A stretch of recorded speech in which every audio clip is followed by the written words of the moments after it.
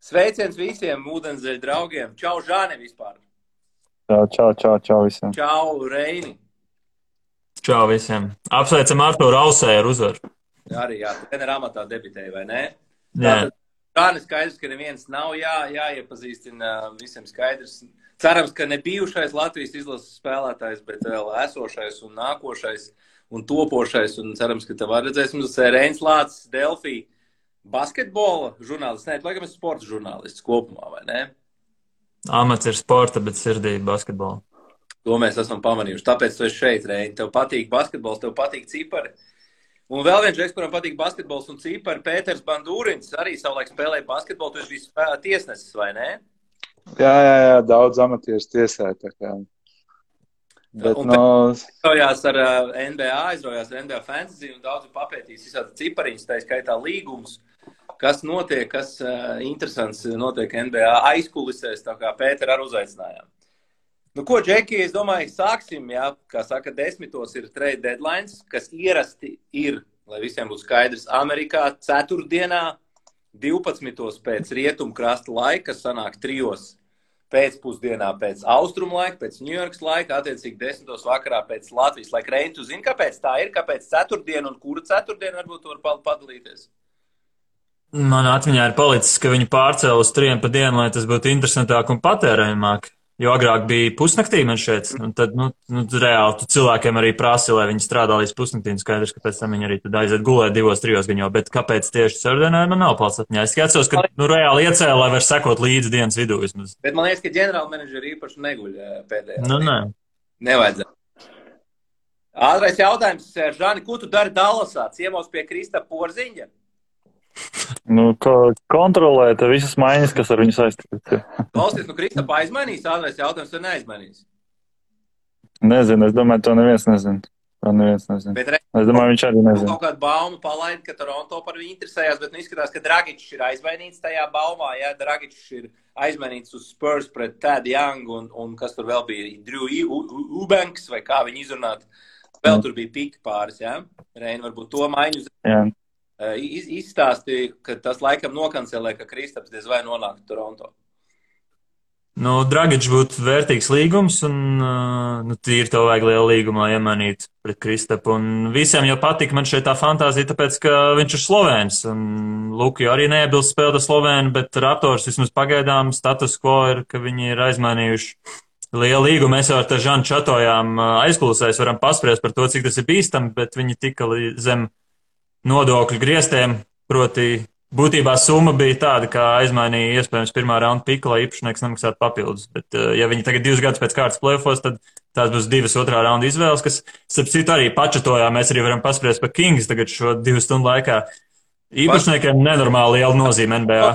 Paspiedīs, mēs tik gribēju tādu ātro no tevis sekosim līdz Kristapam, bet pagaidām īstās, ka Kristaps uz Toronto nedosies, tas liecina, tas nozīmē. Pareizi, Reini.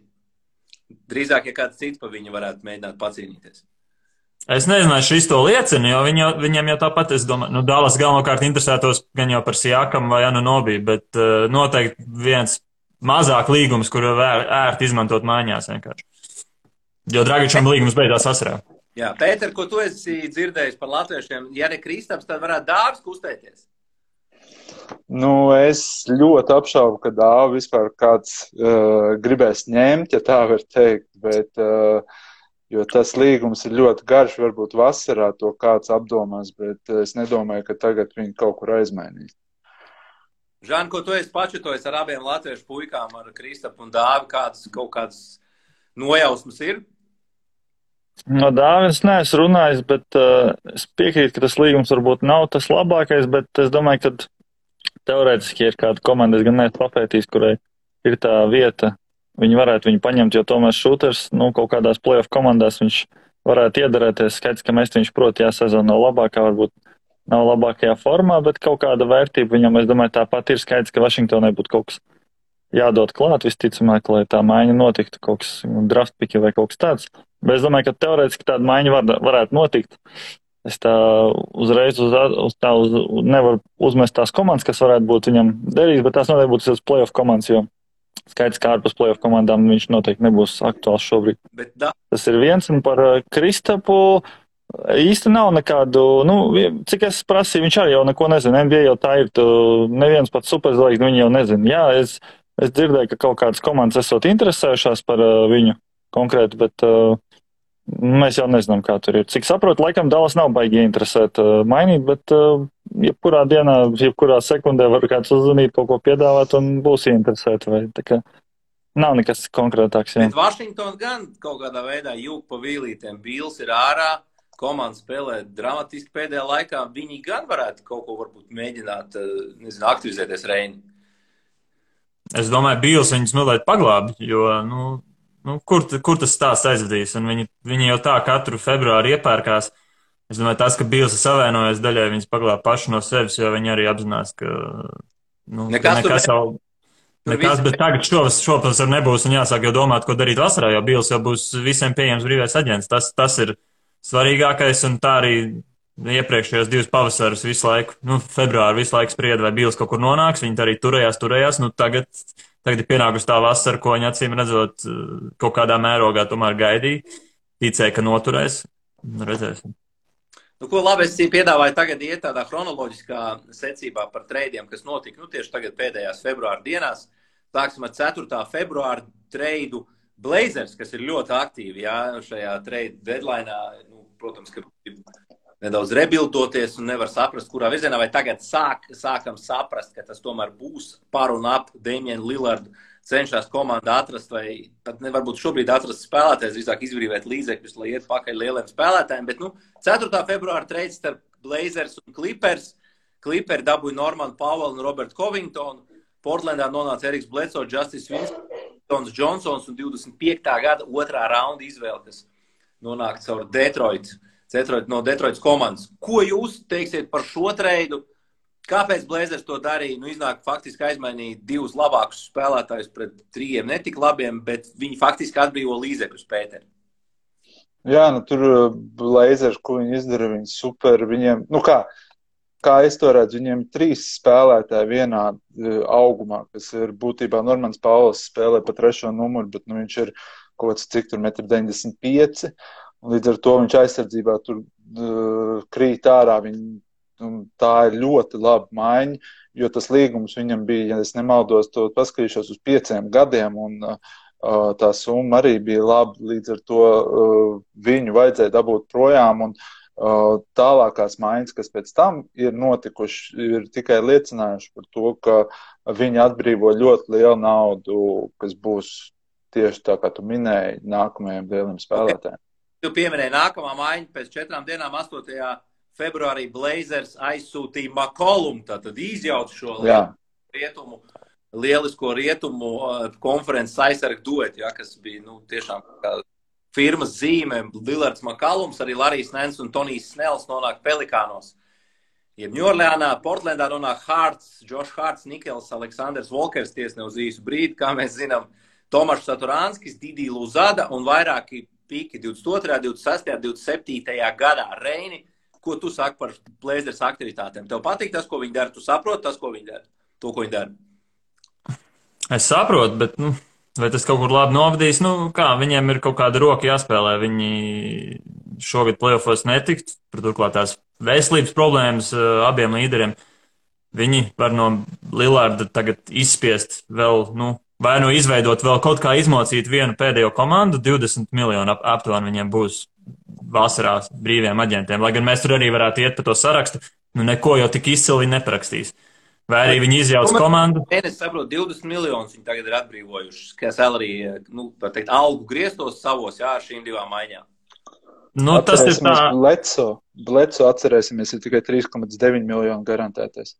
Tas ir ierēķinot, ka viņu atskaitīs, tas ir ierēķinot, ka Josh Hartu viņi visticamāk paturēs, tas ir pieņēmuma līmenī. Bet, aptuveni 20 miljonu, gan jau viņi vienā vasarā vēl var izveidot tādu 6. seedu vērtu komandu. Pārtraucu, bet izskatās, ka mums reku skatītāji saka priekšā, ka Hārdens ir aizmainīts uz sevi. Oho! Jā, tad skatāmies ātri, varbūt Hārdena aizmainīja? Tās detaļas. Tas būtu fantastika. Pagaidām es nevaru atrast tās, varbūt jāiet. Tas vienais darības. Jāiet Twitterī ātri. Ko mēs redzam? Vošs pret Benu Simons. Ir, jā? Jā, ir. Ir, jā. Nu, varbūt Reini nolas, kāda tad ir tās maiņas detaļas, lai varam to apspriest. Nu, tas ir mega blockbusters. Tas tev nav arī komandas saboni. Tas ir MVP, Džeimsa Hārdens, jā. Player of the year kandidāts, Ben Simons. Nu par šo maiņu sāka runāt salīdzinoši nesen, jā, un īsti pat neticēja daudz, ka tas izdosies. Sēdz Karīs, Andrei Dromants, 2 pirmā raunda izvēles un Ben Simons. Kā tev patīk, Žani, tā maiņa? Nu, es gribu tagad saprast, jā, visu, kas tur ir, bet tas bija tas, kas bija baumās, tieši tas pats, jo viņi gribēja Seta Kariju, Dramondu, vai ne? Es domāju, ka ļoti laba maiņa abām komandām, es tā uzskatu. Nu, es pat vairāk domāju, ka laba viņai ir Bruklinai, tāpēc, kad kaut arī man Simons kopumā, nevisai patīk. Un Hārdens man Durantu un Kairi Irvingu, pareizi, pat savā ziņā labāk. Ko tu saki? Es saku, viņš labi iedarās ar Durantu un Kairi Irvingu. Jā, viņš labi iedarās. Hārdens liekas, ka paliek bišķi vecāks un pazudis ir atletisms, efektivitāte, un viņš labi izskatījās Hjustons tajā modelī, kur viss bija ap viņu, D'Antoni un tā. Šeit Bruklinā viņš, spēlē ok, bet es domāju, ka visticamāk Simons varētu būt labāks pits, bet ja tu vēl vari dabūt Dramondu un Setu Kariju, kas, manuprāt, ir ļoti, ļoti, ļoti labi spēlētāji, tad es domāju, ka tā ir ļoti laba situācija. Galīgi nav slikts. Un savukārt Setu Kariju priemest ir šūteri apkārt Reini iedot savējo tādu domu par šo treidu. Kas tev, es esmu pārsteigts, ja godīgi es neticēju, ka tas notiks tik ātri. Es jau čatoju pāris draugiem pirms pāris stundām, kad es pirmo reizi izlasīju to vožu ziņu par Hārdenu nostāju. Man reakcija bija, man ir žēl Embiidu. Kādiem kosmonautiem viņam te ir pirmkārt, ka Bens vienkārši atsakās spēlēt. Bet starp citu pareiķinam, apkārt Embiidam draftētie augstie draftpiki Nerlands Noels, Žā Okafors, Bens Simons un Markals Fults. Viņi kopā šodien man šeit nospēlējuši kaut kāds 20 spēles. Kā var, viņš ir pelnījis vairāk, kā var tā neveikties? Un tagad, ja būs jāspēlē Hārdenu, es pilnībā piekrītu Žanim, man patīk no Bruklins puses, viņi kaut ko izspieda no acīm redzot Džeku, kas sūdzējās, kuram vasarā vajag jaunu līgumu. Bens Simons nav ideāls, bet viņš tomēr ir labs spēlētājs, viņš izcili spēlē aizsardzībā. Man ir bailes par to, kas notiks Filadelfijā, man ir ļoti bailes par to.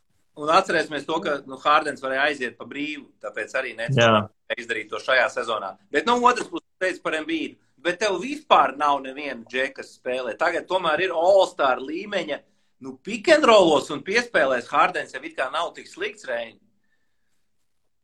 Es neuzticos viņu raksturam. Un droši vien kā aizsardzībai arī tu mazliet neusticies viņu.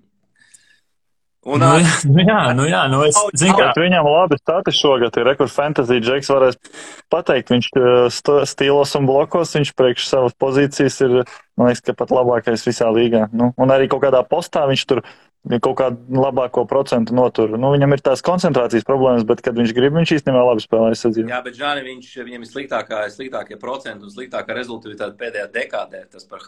Jā, to es saku, viņš ir smagi tiešām krities tajā snieguma ziņā, un arī tas fits ar Durantu un Irvingu, viņš galīgi nav perfekts.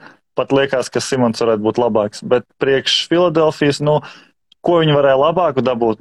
Viņi tur prasīja visu laiku kādu kosmosu, bet skaidrs, ka neviens tak nedos tur 3 first rounders un vēl kaut kādu tur komandas zvaigzni. Tā neviens nedos, bet vai bija kaut kas labāks, ko var dabūt par, nekā Hārdens? Viņam kaut kas bija laikam jādod. Es nezinu, kāpēc Setu Kariju jādod bija un Dramondu. Labi, ok, Dramonds varbūt savus 15 minūtes varbūt nav, bet Sets Karijs jau tomēr tādu procentu, kādu viņš met, un cik viņš labi iedarās pie, nezinu, kaut kā likās, ka viņu tieši vajadzēja atstāt vismaz, tad būtu līdzvērtīgāk maiņa. Jāatzīst, ka Nets labi izspied maiņu. Pēteri iedod savu, Hārdena vēders jau paliek lielāks nekā tev.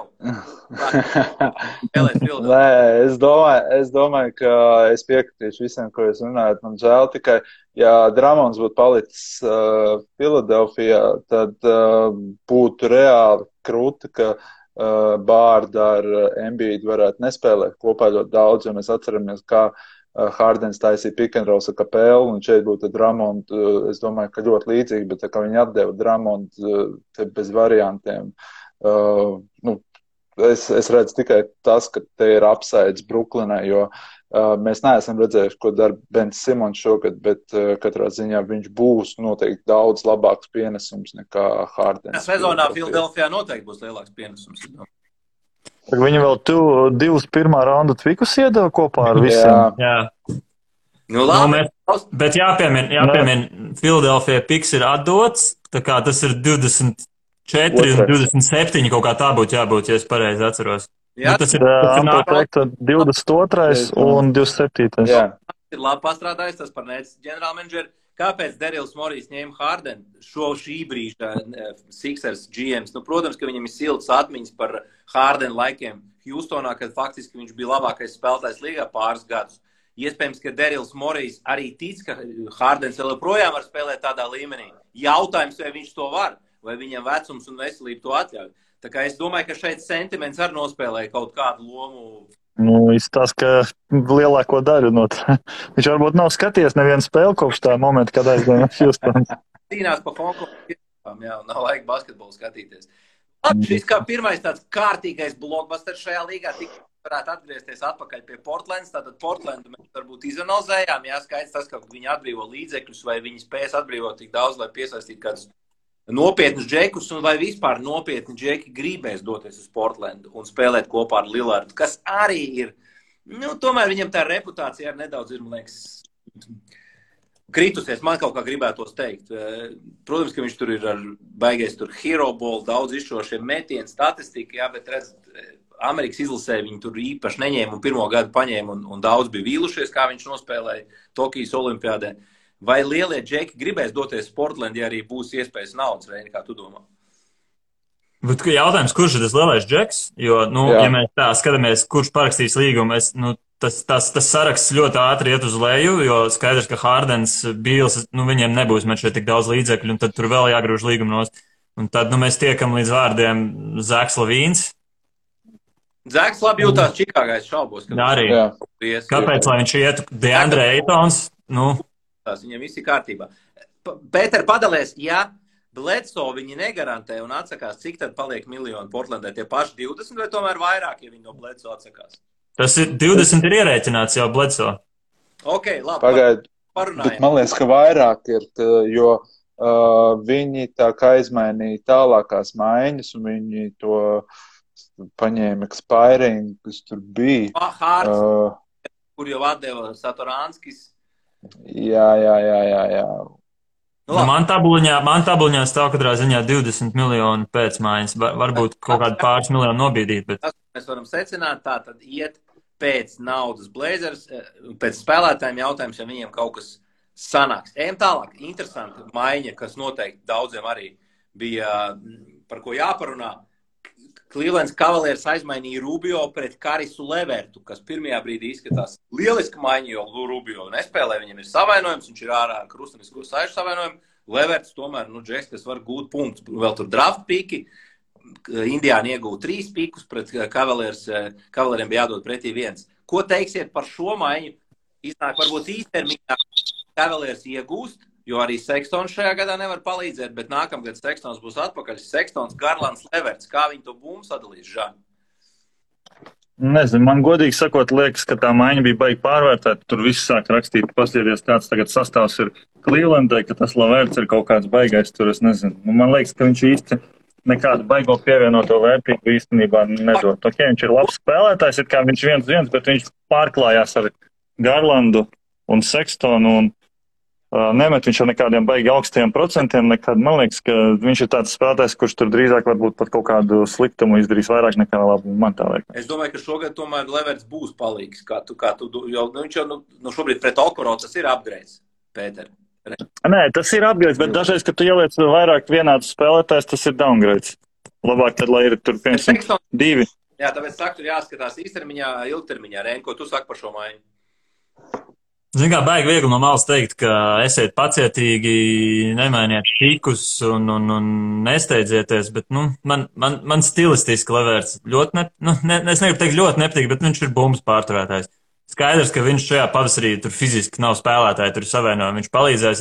Es gribētu personīgi, piemēram, viņš nāk no soliņa, tad tas varbūt kaut kā dabiskāk arī iederētos. Respektīvi, Okoro paliek startpieciniekā, aizsardzības džeks un bum tāpat ir pie Markanena, ar Jared Allenu viņi spēlē pick and roll, un tad uz maināk, tā kā otrā piecinieka, var teikt.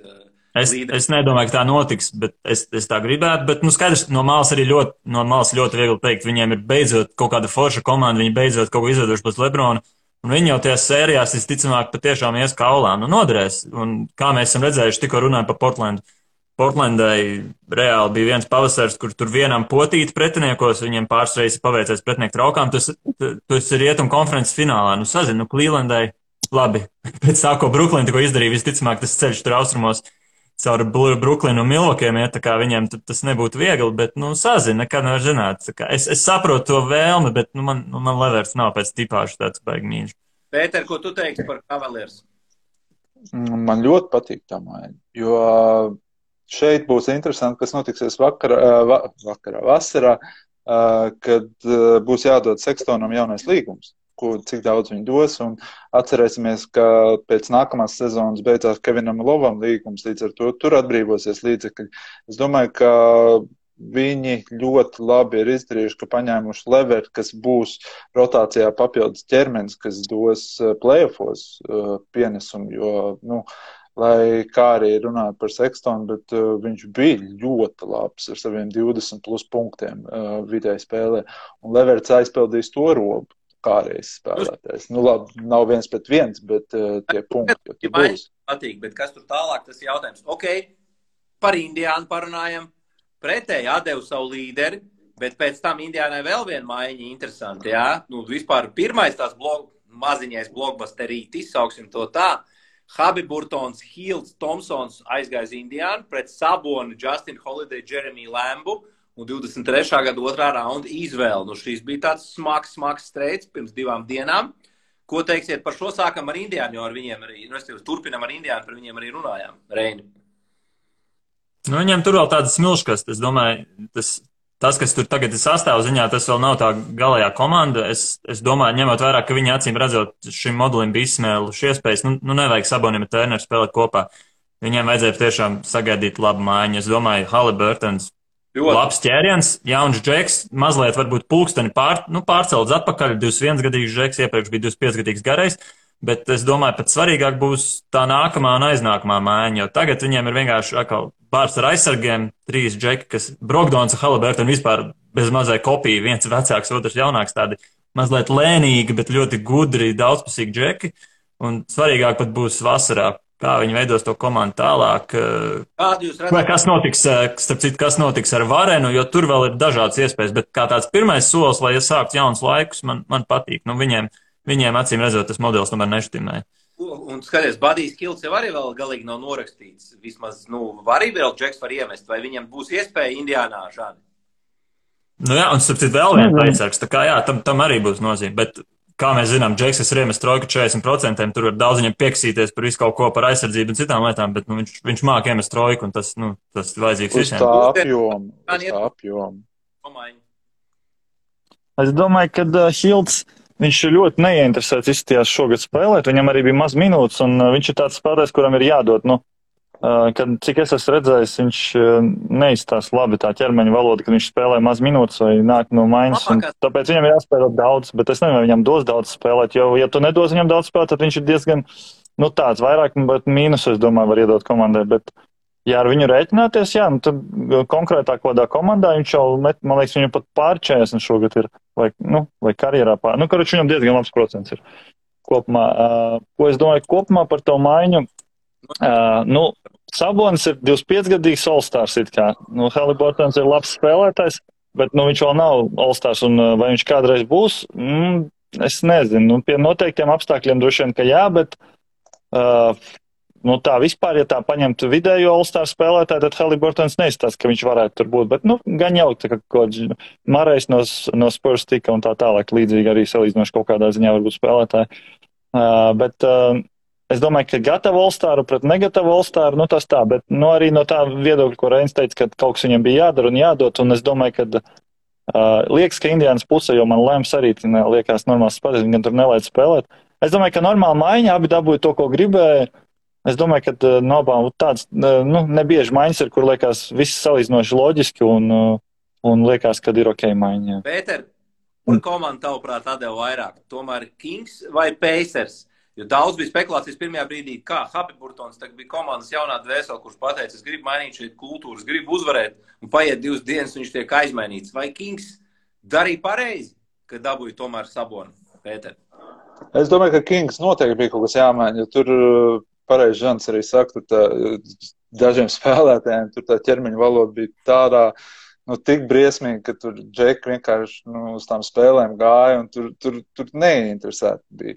Bet, ko es gribētu pieminēt, ka, ja Sacramento visu dara, lai tur pamainītu situāciju, tad tur es domāju, ka spēles kvalitāte uzlabosies un viņi pa to play-in varētu arī kaut kur mēģināt ielikt pēdējā vagonā. Tad runājot par Indiānu, man ļoti patīk, ka tas Budijs Hilds ir tur, jo viņš būs ar Kris Duarti par minūtēm cīnīsies, ne cīnīsies, bet viņiem būs jākonkurē, un tam jaunajam Duartem tas būs izaugsmas iespējas ļoti labs, un paskatoties naudas ziņā, ir ļoti daudz expiring kontraktu, kas ir Rubio, Varens un Tristans Thompsons, un tas ir nepilni 40 miljoni Indiānai. Es domāju, ka viņi dabūjuši super džeku Haliburtonu. Es ceru, ka paturēs Miles Turner, bet, ja arī nepaturēs, tad tur vienkārši var griezt kā grib. Un Haliburtons var ļoti labi un daudz mācīties no Brogdona. Tieši tas pats Budijam Hildam ar Duarti. Līdz ar to tur tā paudžu maiņa notiek ļoti labi, un es domāju, ka tur Indiāna ir, manuprāt, ilgtermiņā pat ir lielāka ieguvēja, jo zinot Sacramento, kādi viņiem tur tie džeki ir pie stūras, tajā komandā nenovēlēt nevienam. Daudz heitoja baigi, jā, kad Kings atdeva Haliburtonu. Man viņš ļoti patīk, labs spēlētājs arī, kad dzīvē bija. Skatījos, man tiešām viņš patīk, un es zinu, ka viņš arī daudziem patīk NBA skautiem. Ar 2 es runāju, viņi ļoti teica, ka visiem viņš tur NBA baigi patīk. Un man liekas, ka varbūt Kings pat izcēla to labāko momentu, kad no viņu teorētiski tik galā, jo tas apsaits tā tīri no malas skatoties, jau nav tas, tāds superstārs, kurš tev tagad tur čempionu titulu, viņš vilks ārā, tā droši vien, ka nav, bet viņi dabūja no viņa šobrīd, man liekas, iespējams varbūt pat labāko to tur, tāpēc es neesmu tik skeptisks par Kings izvēle tā darīt, bet skaidrs, ka viņiem tur ļoti daudz problēmu, un Sabons visticamāk viņas viens neizlabos, bet vakar jau tur bija 22+14 uzvar, varbūt arī kaut kas pamainīsies tiešām. Sacramento vispār pēdējās 15 gados tiek uzskatīt par vienu no sliktāk menedžētajām frančīzēm, nepavēlt savu Kristaps Porziņģis NBA draftā izvairījās no Kings, netikās ar ģenerāla menedžeriem, un Kingos viņš negribēja nonākt, un Filadelfijā savulaik, tā kā tur arī Endijs Millers, kad vēl bija Kristapa aģents tur draftā. Bet tomēr tagad šī maiņa Reini. Es sapratu, ka Kings kaut ko vajadzēja darīt, jo īsti Fox ar Haliburtonu negāja kopā. Kaut kas viņiem tur neštimēja, viņi pārāk varbūt mazi viens otram, varbūt ņēma nos bumbu. Bija no viena jāatbrīvojas. Jautājums, Reini, vai Kings atbrīvojās no pareizā spēlētāja, vai nevajadzēja tomēr Foxu mainīt? Iespējams, jā, nedeva Sabonu pret Foxu, bet deva pret Haliburtonu. Es teiktu, ka atbildi C. Es teiktu, ka bija jāatbrīvojās no Bārnsa. Viņi labākajā gadījumā dabūs iekšā play-in spēlēs, viņam līgums beidzās vasarā, viņu gribēja komandas, kas kaut ko pretendē, viņam ir, es nezinu, no galvas kaut 29 gadi, un, es domāju, daudzi bija pret šo maiņu tīri procesa ziņā. Man Domans Sabons ļoti patīk, man liekas, viņš mazliet pārvērtēts, man liekas, tā nav viņa vaina, šī tīri nepreizā ēra tāda tipa gariem spēlētājiem, bet ja viņam atrod pareizo komandu, viņš var būt super, viņš kustina bumbu, viņš vispār panāk to, ka komanda dalās ar bumbu kā tādu, lai viņam veicās Sacramento, bet es domāju, tas process daudziem riebās, jo, kārtējo reizi mēs esam nonākuši pie kaut kā Sacramento kodola, kas acīm redzot neštimē, viņam joprojām, es teiktu, pietrūks talants. Viņi varētu februārī mazliet pārdot kaut kādas tās liekās daļas, tos veterāns, viņi atkal iet all in, un viņiem būs vēl grūtāk pārtaisīt komandu, kas notiks? Es domāju, labākajā gadījumā viņi atdursies pirmajā kārtā. Man tāpēc procesa ziņā man likās ļoti smieklīga klasiska Kings situācija.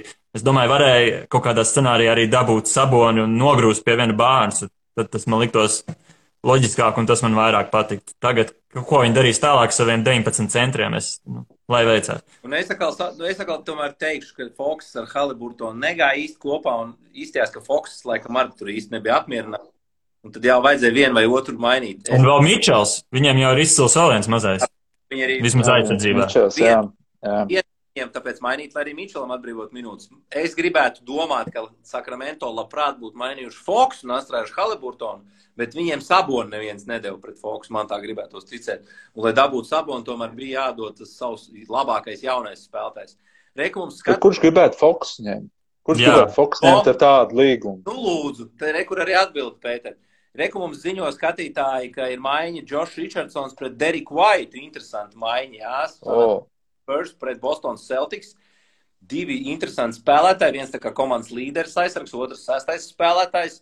Ko jūs teiksiet par šo maiņu? Sākam ar tevi, Žāni. Es domāju, ka Deriks White noteikti ir daudz labāks spēlētājs. Tobrīd man Richardsons vispār ne īpaši patīk, bet es domāju, ka viņi kaut ko deva klāt, kaut kādas draftpiks, lai izlīdzinātu, jo, manuprāt, Derikam Whiteam noteikti ir lielāka vērtība. Es šaubos, ka 1-1 tur ir. Pie tām Spurs tur mēģina tagad kaut kādas izstāst, ka tāda diezgan nopietna tankošana taisīt. Nu, ne tankošana, bet vāc draftpiks, tā kā es domāju, ka tur noteikti gājis bonusā draftpiks un Bostonai vajadzēja kaut ko darīt. Deriks Whites, man liekas, kad ir ok spēlētājs. Man viņš tā zolīts liekas, viņam bloki stīli ir. Viņš normāli daudzums procentus met vismaz pēdējos mēnešus, cik es skatījos. Man liekas, ka normāli maiņa no abām pusēm, jo Džošam Richardsons bija ļoti labs Filadelfijā savu pēdējos 2 gadus. Un pēc tam, kad viņš nonāca Miami, viņš bija labs. Tad, kad nonāca Dallasā, tad kaut kā Džošam aizgāja uz leju. Viņš Dallasā nevarēja atrast īsti savu vietu. Tagad Bostonā tur arī kaut kur mētājās. Tā kā iespējams San Antonio varbūt atdzīvosies Reini. Zini kā, es pilnībā teiktu, ka šajā brīdī mēs varētu, pacelt krūzes, pacelt vīnaglāzes, kas katram par rokai un oficiāli pateikt, noslēgusies Grega Popoviča ēra. Man pat mazliet sirdī skumji.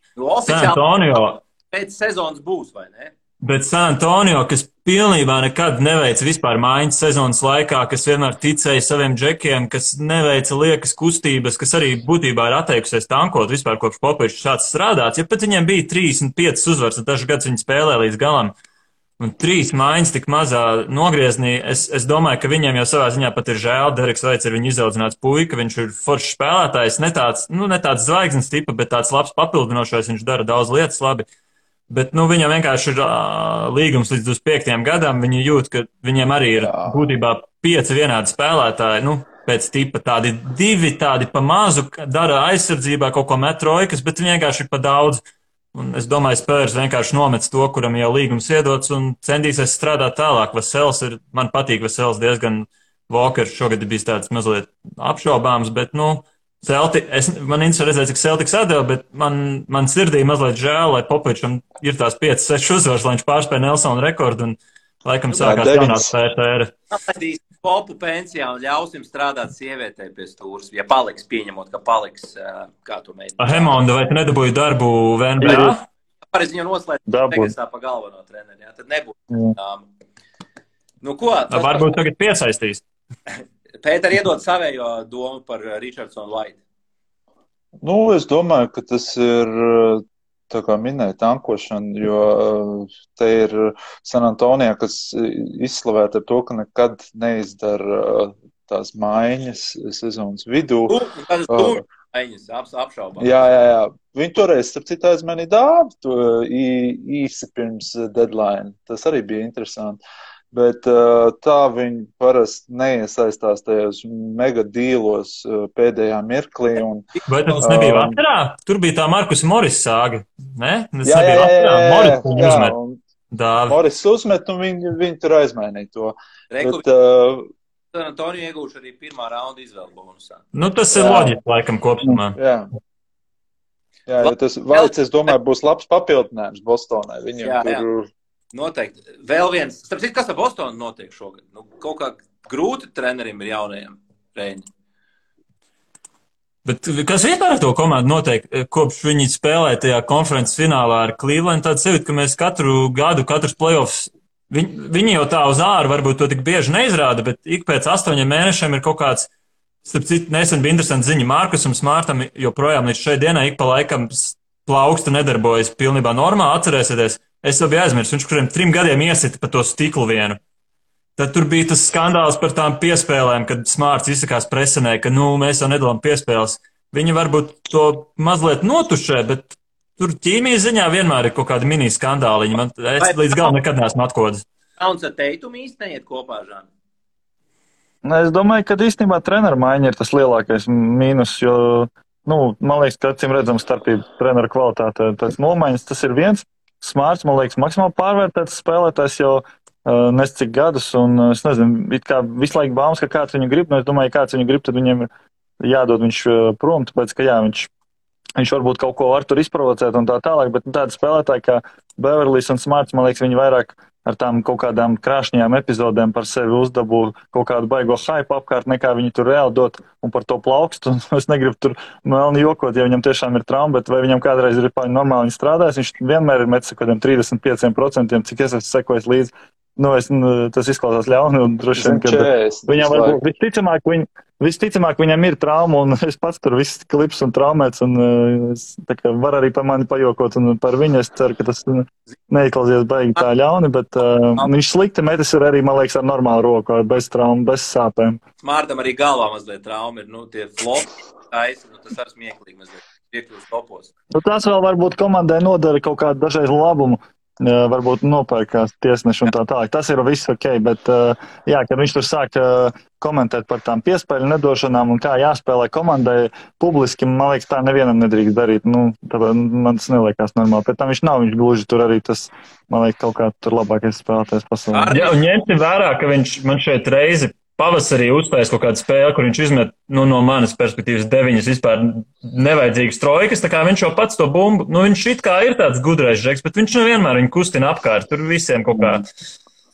Viņš domā, ka viņš ir šūters, bet nav viņš īsti šūters. Tā, man liekas, nav baigi gudra spēlēšana. Tad jau labāk tā kā Simons. Viņš nemet, bet viņš nevar iemest, viņš nemet. Lai tad met tur Durants ar Irvingu tagad. Bet ir tādi džeki, tā kā Smārts, kurš met ar 36%, bet met katru reizi, kad saņem bumbu ar tādu pārliecību, kā viņš mestu labi. Bet tā nav. Un tas jau ir parādījies vairākus gadus. Nav tā, ka mēnesis neveiksmīgs vai kaut kāds. Arnišs 76 rakstīja, kādas sievietes NBA, piedod pagājušo gadu, vai kad Hemondi jau kļuva par pirmo sievieti, kas novadīja regulārās sezonas spēli, vien Pops tur netika, vai kaut kas veselība viņam bija. Langfords arī uz San Antonio. Kurš Romeo Langfords, jā, tas šķiet laikam. Viens no Ainģa pēdējo, nevar jau visu trāpīt 100%, bet viens no džekiem, kas izstījās no sākuma kaut cik ok, bet, labi, viņam daļai arī veselība, bet, nav spēlējis daudz labi. Viens cits treids, kas mums noteikti jāapskata arī savā ziņā pietiekoši lielu spēlētāju. Mārvins Beglijs arī prom ir no Sacramento, ja mēs runājam par Sacramento. Viņš nonācis Detroitā. Los Angeles Clippers iegūta 2 monstruālus mežoņus kā Semijs Odželejs un Rodnijs Huds. Savukārt Milwaukee, es domāju, ir vislielākais, labākais panākums. Viņiem ir Sergi Baka centra spēlētāja pozīcijā, kur viņiem problēmas visu gadu dēļ Brooka Lopeza, DeMarcus Cousins īsti neiederējās. Milwaukee vēl iegūs 2 otrā raunda izvēles nākotnē un nedaudz arī piķi.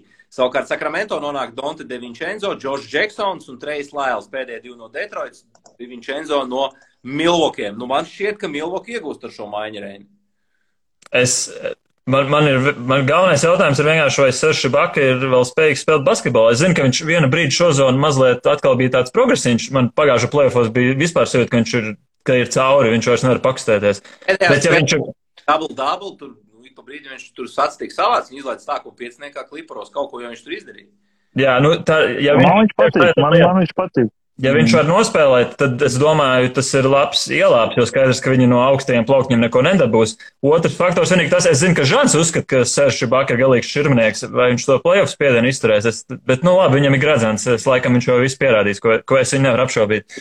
Tajā finālsērijā super spēlē Žani iedod par Baku un Milwaukee. Jā, širmnieks mēs kaut kad rēcām par kādām epizodēm, kur viņš kaut kā stulbi ir tur uzvedies, reaģējis, iesits tur kādam un tā tālāk. Bet kopumā man patīk viņš kā spēlētājs. Viņš, protams, ir nesen sācis spēlēt šo zonu, viņam tas sniegums iet uz augšu. Un es domāju, ka viņš varētu tur derēt tai komandai, jo DiVincenzo ir pēc atgriešanās ļoti zemu procentu met, man viņš fantasy ir un nācās viņš šonedēļ tieši nomest, jo tas sniegums ne īsti uzlabojās. Tāpēc es domāju, ka viņam vēl ir kaut kāda vērtība. Un viņi, godīgi sakot, tur var aizvietot viņu Kanatans un... Viņiem ir tur džeki, kas var iemest. Viņiem ir vajadzīgs tas Donta De Vincenzo, bet... Jā, tāpēc es domāju, ka tīri ok maiņa. Labi maiņa priekš Nolukiem. Un es tev piekrītu, Žani, ka Serģis bišā dzīvojās, jo viņam jau bija savainojums, muguras savainojums nopietnas pagājušā gada beigās. Viņš visu sākumu izlaida, un tagad viņš kaut ko sāk spēlēt. Pēter, ko tu saki par šo maiņu? Ja mēs skatāmies no fantasy viedokļa, tad tāda FA maiņa vien ir. Bet Milwaukee tieši iegūst to, ko viņiem visvairāk vajadzēja, jo Bruks Lopes ir ārā.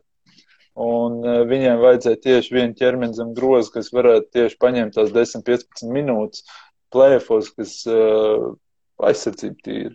Vairāk jau uzbrukumā jau viņiem ir, kas tur viss darbojas aizsardzībā. Viņam sava... Tālo, ja vajag. Viņš jau nav tik slikts. Jā, labi, tur par to es piekrītu, bet, kā es saku, tur ir vajadzīgs kvalitatīvs spēlētājs uz tām 10-15 minūtēm, kas nenosečkos aizsardzībā, un viņš jau to pierāda ar saviem blokiem vienmēr, viņš ir bijis top līgā, top veids bloķēšanā. Džeki, ko jūs sagat par Marvinu Beglī? Fantasy iznāk tā, viņš no Miskas konteineru tik nogādāts no Sacramento uz Getliņiem, uz Detroit, vēl trakāk. Nereini, pilnīgi neiet, Džeka. Nē, iepriekš minēja Pēteris to, ka Sacramento bija cilvēki ar ķermeņa valodas problēmām. Lūk, vēl viens maz atrod jaunas mājas. Man ir grūti spriest, jo es ticu, ka Sacramento var izvest daudzus, bet viņš līdz šim ir bijis Džeks ar bagāžu. Cik es pareizi atceros, viņam ir tēvs tas, kas tur regulāri kaut ko tvīto un apšauba Kings treneris. Man ir cilvēcīgi mazliet žēl, jo viņš mūžīgi paliks kā tas Džeks, kur Vlada paņēma virs Lukas. Skaidrs, ka viņam ir talants. Mazliet traucē laikam tas, ka viņam ir pārāk augsts gaids pret sevi. Viņš teica, ka viņš grib spēlēt pa 3. numuru. Viņš kaut ko iemest var, bet viņš nemāk driblēt tik labā līmenī, lai to darītu. Un Detroit jau reāli bija viena no retajām vietām, kur viņš var nonākt, jo ir pienācis tas laiks, ka tie augstie draftpiki, kopš pacēla rookie scale, viņi jau uz tā rookie līguma beigām sāk palikt tādi indīgi. Es tagad nepateikšu no galvas, man šeit Begliem nākamgad ir kādi 11-12 miljonu algā, un es domāju, top 16 komandas. Un top 16 komandas neviena negribētu vispār aizpildīt to savu vietu ar tādu līgumu. Tā kā viņa vienīgā cerība patiešām bija kaut Detroita, Oklahoma vai Houstona, kas tagad pagaidām neko nevinēja un kas ir mieru izmēģināt vienkārši vai Džekam ir iekšā. Viņam viss iespējas tagad Detroitā, lai viņš spēlējās, un ja Detroit atkal būs trāpījusi mošu, viņi būs patiešām ar tā saucamo to otro draftu. Sākuši Džekam ir talants un varbūt viņš veido nākamo sakarīgo Detroit komandu pēc 3 gadiem. Jā, tas par Sacramento un Detroit, bet tagad vēl viens pilnās Hārdena maiņa.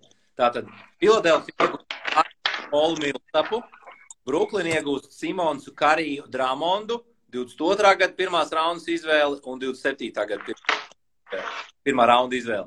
Vēl vien incidents, te parāda Bauma, kā grib Nets mainīt Blackstone vēl. Jautājums ir, kāpēc? Ja tagad starta piestāvā dodās arī Bens Simons, tad 2 čeki, bet Nets īsti nedara, tad viņam vajadzētu garo ar metienu. Pareizi? Žani. Es domāju, ka ja spēlē kosmos basketbolu, kur nav pozīcijas, tad Simons jau būtībā dara to, ko Klaksons dara. Tev viņas abas nevajag. Žani, tā iznāk, ka Klaksons paliek ierobežotāks? Ja Simons. Viņi jau tā nelaida baigi spēlēt. Tad vienu dienu viņi tur uzlaiž, citu dienu viņš nospēlē 12 minūtes, kaut arī viņš ir vesels. Tā, kā kopumā jau viņš normāls centrs, bet tā kā viņš spēlē, tā arī kaut kāds Beglīs arī atletisks. Tādiem džekiem NBA tagad ir tāda loterija. Viņi var tik kaut kur viņus it kā izmanto un laiž spēlēt, viņi savāc tur double, bet viņš tikpat labi var vispār nespēlēt 12 minūtes. Vienkārši daudz atletisku džeku ir pilns un viņam tā loma ir ļoti dažāda un visbiežāk nekāda, ļoti reti, kurš spēlē kaut kādu normālu lomu. Vai laiž Oldričs, kurš tomēr var pustālo iemest, viņam vajag arī trīnīs, vai ne, Pēter? Ja Simons ir laukumā. Tā ir, protams. Simons jau ļoti labi iedarās. Jāatcerās tikai tas zelta teiciens, ka viņi nevajag laist pa saspēli, jo tur lai Kairijs laiž. Bet Simons lai spēlē pa 3. 4. Saspēli nevajag laist, pareizi? Ko tad? Viņš ir vispār saspēles vadītājs, bet tikai nevajag laist viņu pa saspēli, tad viss būs labi. Viņam ir 3. 4. numura augums, un viņš ir super atletisks, un viņu vajag tajā pozīcijā izmantot. Kā tev var būt saspēles vadītājs, kurš nevar iemest no distances? Tas ir pilnīgi bezjēdzīgi. Vispār runā, ka viņš varētu daudz spēlēt arī postā mierīgi šajā komandā. Pa 4. numuru mierīgi. Divas. Es domāju, playoffos viņš spēlēs gan jau, ka viņš ar Durantu 4-5, tur Karī, Sets Karijs un Irvings un vēl kaut kā, Haris jau nebūs šogad, vai neatpakaļ? Nīstās, ka var nebūt, jā. Nu tad, bet tāpat viņam tur ir kā pietiek. Nē, bet Aldričs ar nenormālu procentu, bet viņš kaut kā tur no pustālā, tur kaut kāds top 5 vispār visā vēsturē, un pustālos viņš met tur kaut kāds, vai pat vien brīd top 1 bija, tur viņš jau nereāls procents ir. Es vēlos uzsvērt, Žans iepriekš teica, ka tas Karijs ir ķēriens, bet ja tā padomā, tas ir nenormāls ķēriens. Viņi jau tā visa Bruklina daļai arī štīmē tik labi, jo tu nevari jau tā nosakt tos džekus, un tev vēl Haris slādē. Tagad viņi var gan Patiju izmest laukumā, gan izmest Kariju laukumā. Tur atkal būs kaut kāds basīts, kur lādē 130, 140 punktus. Vai Nets ar šo maiņu atkal ir čempionāta favorīti numur 1? Pieņemot, ka Durants ir vesels un Karijs un Kairi. Es uzskatu, ka 100% vispār. Man patīk Milwaukee, bet Bruklinai būs jāpierāda to, ka viņi prot to bumbu sadalīt laukumā un plus vēl Kairi Irving. Viņš mājas spēles vēl projām nevar oficiāli spēlēt. Vajag izbraukumā sēriju un viss labi būs. Bet mēs patiešām tam nodzīvosim. Tā ir realitāte. Spēlēs 4 vai 3 spēles playoffos, es neticu. Tas ir kosmos. Kā šī būtu īsti pasaule? Vai tas komandai var nākt pa labu, ka Džeks ir kā ļoti labi līmeņi Džeks, viena spēle ir, viena spēle nav. Žani, tev ir bijusi tāda pieredze? Zvaigznes. Bet te viņš nav. Ko tas dod pārējai komandai? Es nezinu, īstenībā mums dažs fakts sezonā beigās bija labi pigori visādi, ka vadība pateica, ka viņam nepatīk tas Džeks, viņš jāatstāja malā, tad treneris saka, nē, viņš atnāk uz treniņu, viņš saka, nē, viņš man patīk, viņš spēlēs, viņš pasaka, viņš spēlēs, tad pēc tam vadība atnāk, pasaka, vai nu viņš vai nu tu, un tad viņš atkal nespēlē, kaut arī viņš acīm redzami nebija labs spēlētājs, vienkārši treneris pats viņu bija atvilcis līdzi, un viņš tur, bez viņa mēs sākām labāk spēlēt. Bet ar Kairiju es domāju, ka Sets Karijs un Mils var aizvietot viņu diezgan ok tajās spēlēs, kad viņš nav un kad viņš ir izbraukumā, jo tāpat tā lielākā starpība droši vien playoffos būs uzvarēt izbraukumā. Es domāju, ka man tāpat liekas viņa galvenie favorīti, man ļoti patīk viņu sastāvs. Man liekas, ka Bens Simons tur teorētiski pat var iet pa saspēli, jo tāpat Durants un Kairijs un visi viņi met tikai no ārpuses. Un ja viņš tur pats driblēsies un ies caurgājienos, tas īstenībā varbūt pat neizstīsies tik slikti, kad visus pārējos ir jāciest tik cieši. Un Simons varēs bieži vien vienkārši tik līdz apakšai, un tas izstīsies daudz labāk nekā bija, kad bija noscīts Embiids un Filadelfija. Tas izsties tā kaut kā daudz sliktāk, bet šeit tomēr tik daudz labu metēju, viņi var stāvēt tur metru no trojkas, un viņš tāpat sekt. Bet es domāju, tas izstīsies labi. Loģiski liekas, ka Lakstona aizmainīšana, tad Aldričs paliek, jo viņš arī var iemest. Reku Džeki ieinteresēti Mailsā Ternerā, tā mums raksta Mārtis 22 egli. Ļoti interesanti, protams, Terners viņam būtu izcils ar savu spēju iemest no distances, bet es šaubos, ka viņi dabūs viņu personīgi, un reku redzam, ka Mavericks ar discussing trade uz Danilo Gallinari. Interesanti, ko tad tur pretī dot un kas tur varētu notikt, vai viņiem galo vajadzētu vispārēji? Katru gadu tā izdara, man liekas, tur Rediku paņēma, tagad Gallinari, viņam tādas maiņas, tādas it kā neko baigi nepanāk, bet kaut kādu šūterīti katru gadu tur pieliek klāt. Nezinu, Reini? Nezinu, man 4. numuru liekas, ka viņiem it kā tur pieteikt, manuprāt, nezinu. Tur viens no Latvijas 4. numurs, tāds normāls. Viņš jau 5 šogad, viņš pārsvarā pa 5 ir spēlē. Pārsvarā viņš pa 5 spēlē. Vai tad sākumā viņš tomēr Kīts tevi? Izlaist sākumā Pavelu, jā. Bet pēc tam, kad Pāvils tur nospēlē savus 20 minūtes, tad atlikušās biežāk KP spēlē pa 5. Vismaz, man liekas, ja tā sadalīt KP laiku, tad viņš vairāk spēlē pa 5. Es, Žani, tieši gribēju ar tevi paprasīt. Reinim arī pēc tam mēs Ūdenszeļļos jau analizējām Kristapa Porziņģu un Dallasu. Tu esi liels KP fans un draugs un pastāst, kā tev patīk? Vai šogad ir tāds updates, upgrades, kā izmanto Kristapa Dallasa? Ir tur redz tās izmaiņas, Kīts ir panācis kaut ko īpašāku, vai arī, ko tu dzirdi no Kristapa par viņa attiecībām ar Luku, varbūt iedod mums kaut kādu insightu par to, kas notiek Dallasā šobrīd? Es domāju, ka kopumā tas izstās labāk, kad viņi tur iespēlē postā un tā tālāk, jo daudz jau viņam ir tur bijušas runas, kāpēc viņš tur visu laiku strojkas stāv, un tad viņam to pārmetīt, kā tā kā šeit viņam vairāk dot tajā postā, un es domāju, ka viņš arī tur jūtās komfortablāk. Vienīgā problēma ir tas trojkas procents šogad, viņš ir manām zemāks, un es domāju, tur ir tā starpība. Viņam zem 3. Jā. Kāpēc tā, Žani, kā to izskaidro? Viņam kaut ko rokas sāpē tur vasarā, un tagad kaut kādā momentā viņš arī teica, ka viņš tā roka traucē. Varbūt tas varētu būt viens no iemesliem. Varbūt otrs tas, ka viņš mazāk viņas salīdzinoši laikam tomēr met, ja tu biežāk esi tajā postā. Un varbūt retāk met, tad arī nav tā pārliecība, bet es domāju, ka varbūt tas varētu būt komplekss, jo viņš ir kā daudz strādā, viņš katru brīvdienu, katreiz pēc spēles, viņš no rīta brauc 9 jau uz zāli, un tā kā viņš tiešām strādā, viņš šogad ir tik profesionāls, es domāju, ka es pat pa visu karjeru neesmu redzējis, kurš tik profesionāli strādāt, ja mēs atnākam tur pie viņa ciemos, viņš tur 3 stundas taisa savu trītmentu, tur atnāk masieris, tad kaut kādus tur zābakus, tad tur ledu, un tā ir katreiz nevis pēc kāds traumas vai kaut kas.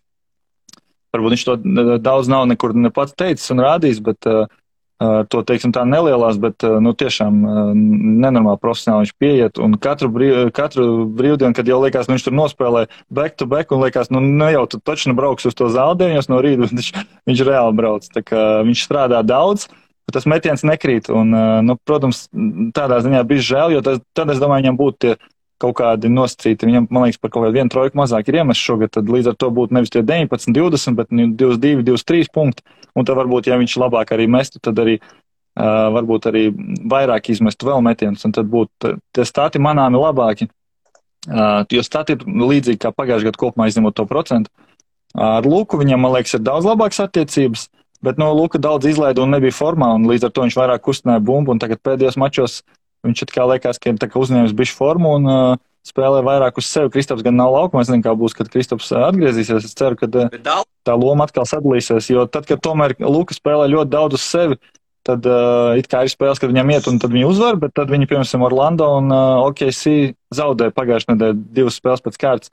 Un, vienkārši tie pārējie džeki, skaidrs, ka viņi pazūd. Tā kā, nezinu, tu teici, ka Džošs Ričardsons Dallasā pazuda. Skaidrs, ka viņš vienkārši nav baigi labs spēlētājs, bet arī ar Luku spēlējot viņam nevisai labi. Viņam tomēr vajag kaut ko piedriblēt, kaut ko padriblēt, tad pustālo uzmest, viņš tur neiet ar Luku kopā. Tāpēc Sets Karijs tur bija 100 reizes labāks.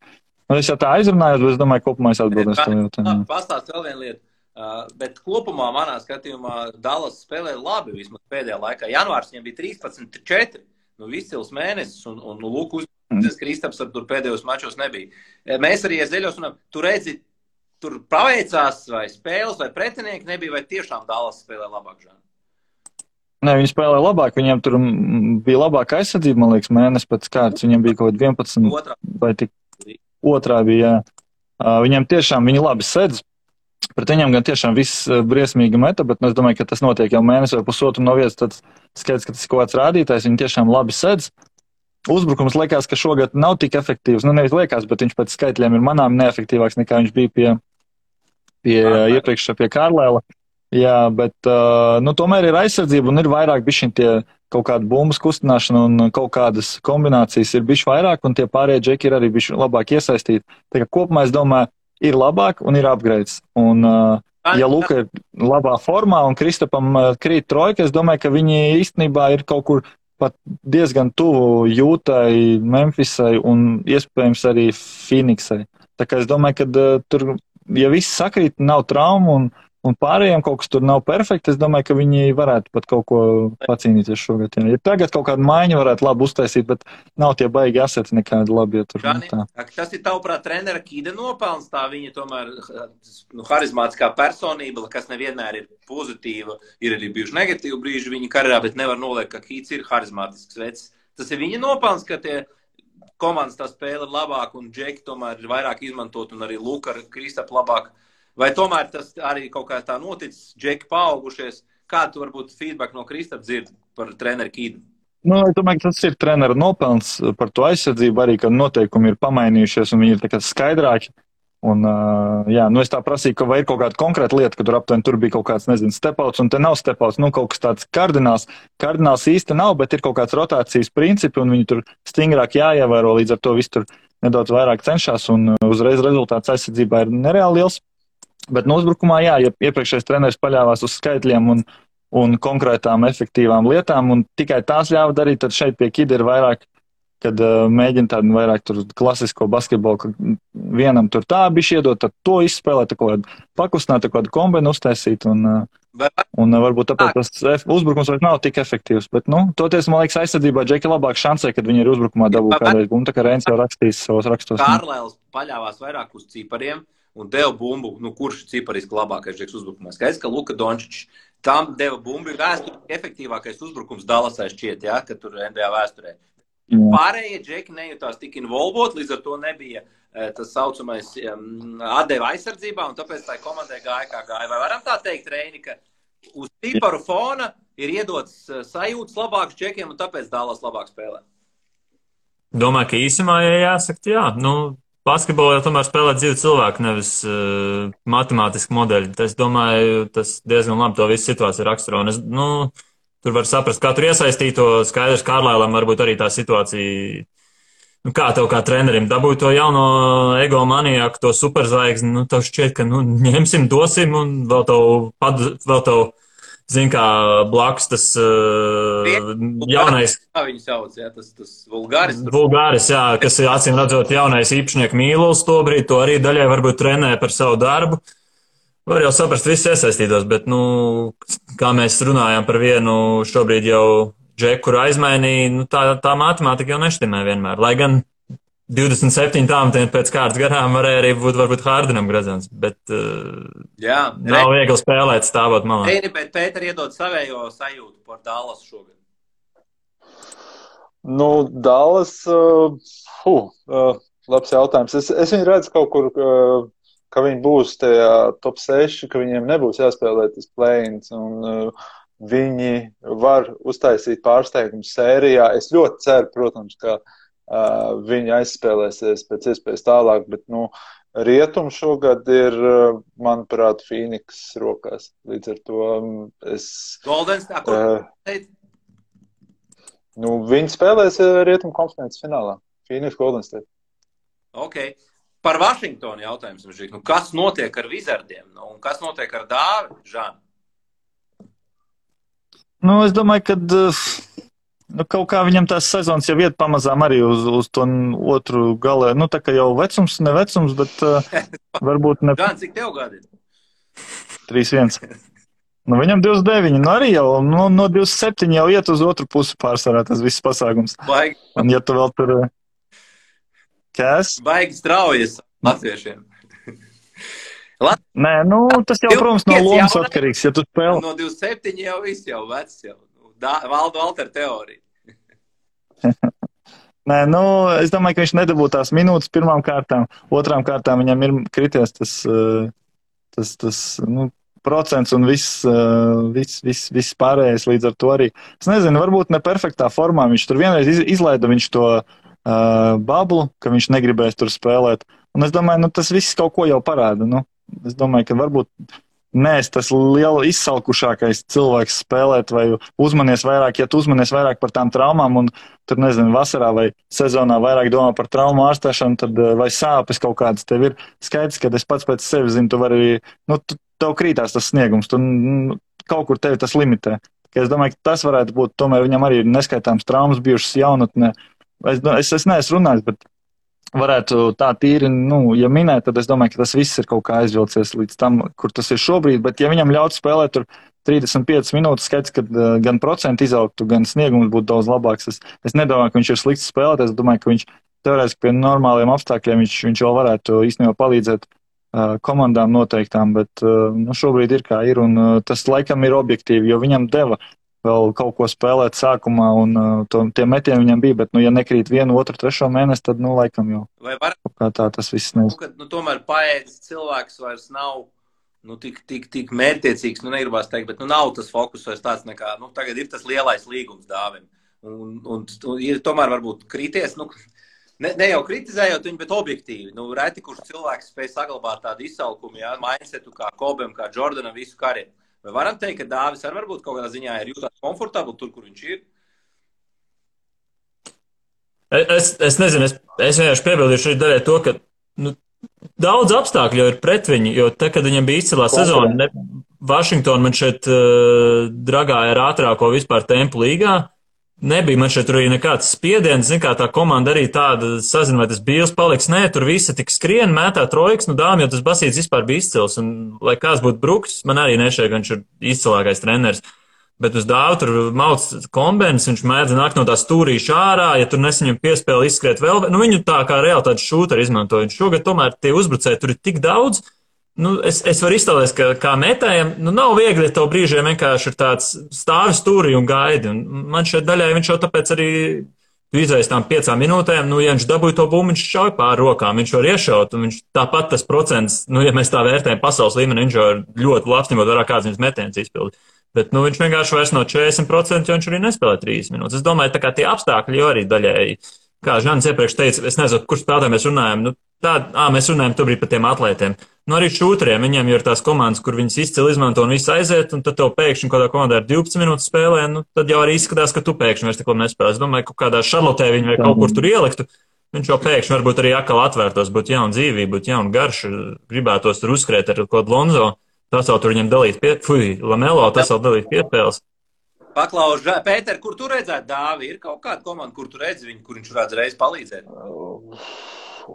Šitas ir grūts jautājums. Viņš noteikti kontenderiem palīdzēt līdzīgi, tā kā viņam ir visi tā kā pārējie šūteri Milvokos, viņš būtu izcils.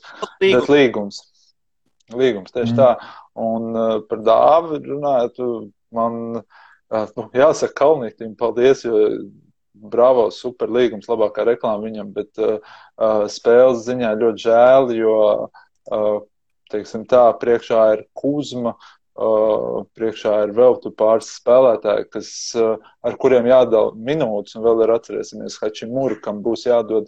Līdz ar to, es domāju, ka vasarā viņš būs citā komandā, tikai jautājums, kurā. Nu, Oklahomā ļoti daudz ir, bet es nenovēlētu viņam tur nokļūt, jo, teiksim tā, spēlēt pēdējā vietā komandā, kurai vispār nekas nav. Protams, statistika viņš dabūt izcili, bet no morāles viedokļa viņam tur, es domāju, viņš tikt spēlēt, tas būtu labi. Bet es negribētu teikt, tā kā jūs minējāt, tā kā Čāls dabūjas lielo piķi un tagad ir tādā ziņā, ka viss ir slikti. Es domāju, ka ļoti daudz, kas ir atkarīgs no tā, ar kādiem spēlētājiem noslēdz līgums Vašingtonu, jo, ja viņi deva Bertānam tādu līgumu, tad tiem pārējiem spēlētājiem, kas tur nāca klāt, tur Pops bija jāmaina projām vai vēl kaut kas, jo, tev jāsaprot, ja tu dod 3. lielāko līgumu spēlētājiem, kurš tev spēlē 5 līdz 10 minūtes, un tad tev ar galvu kaut kas nav kārtībā. Būtībā... Iedod, ka pārtraucu, Džēlens Smits no Phoenix Suns aizmainīts pret Toriju Kreigu, Indiāna pret Phoenix, tā kā Indiāna turpina mainīties. Savukārt, ko mēs varam secināt Phoenix, kāpēc viņi paņēma Toriju Kreigu? Garajā galā ir Bjombo, garajā galā ir Eitons. Varbūt, ka viņiem to Džēlens Smits nemaz tik ļoti nevajag. Un toreiz Torijas Kreigs vēl viens kapātājs perimetrā brīžiem, kad varbūt neiet spēli Mailsam Bridgesam. Ko teiks Reini?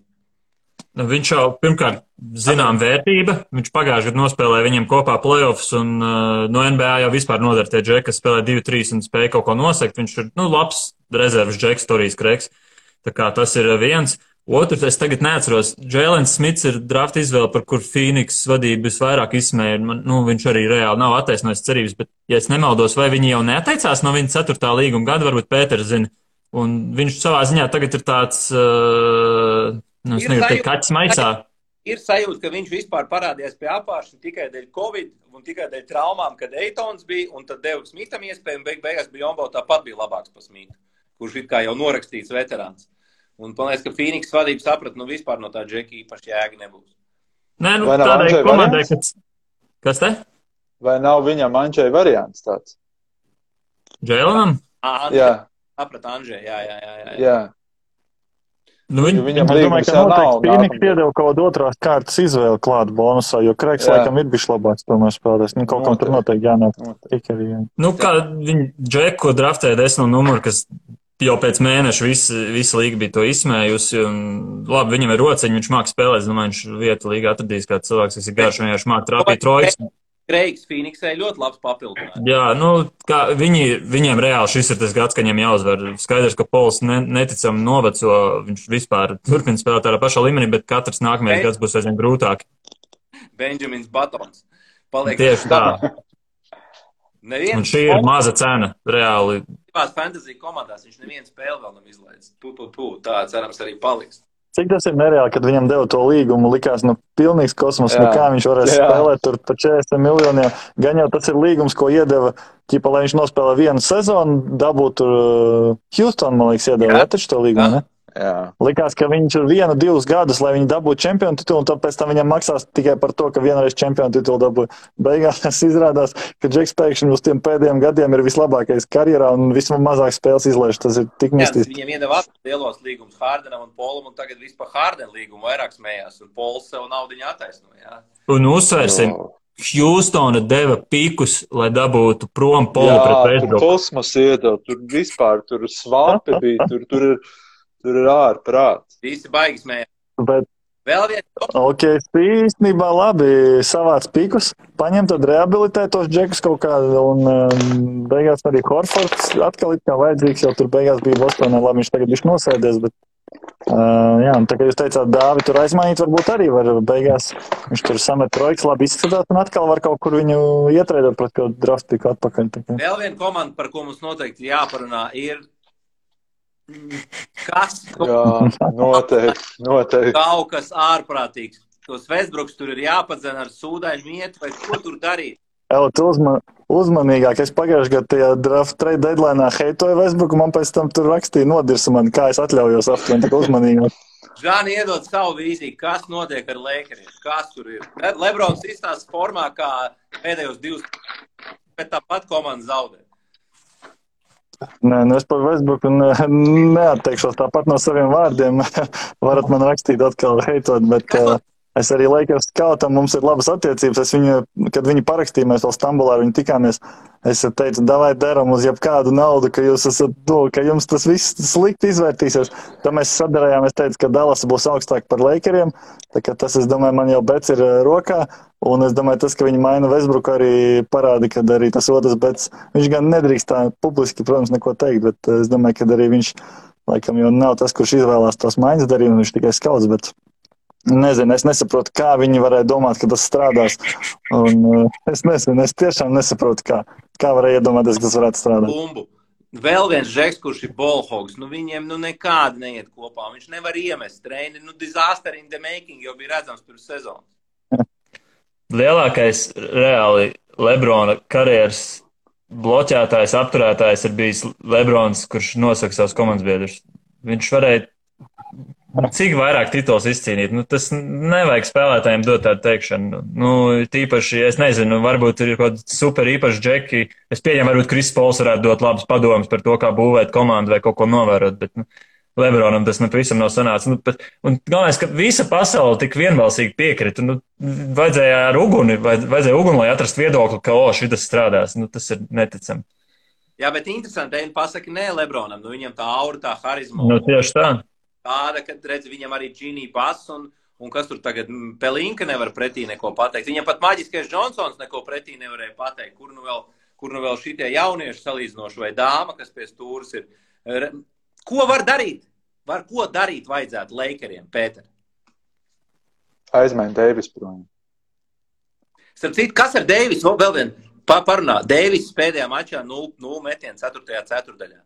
Jānis Antetokounmpo viņu tur vienkārši izāzēja abos laukuma galos. Tiešām Deivis jau sācies. Deivis ar Westbrooku jāmaina projām. Pēc iespējas ātrāk. Un es domāju, ka vasara būs interesanti, jo... Laika, Pēter. Ko tad? 45 minūtes laika viņiem daudz nav.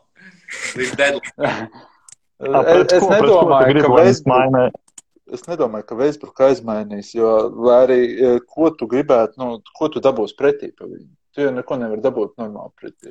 Man mīļākā, es atvainojos savu pārtrauc, Pēter, bet es lai papildināšu. Man mīļākā vakardienas ziņa bija, ka Lakers gaida vasaru, kad būs pieejams 2028. gada pirmais draft pick.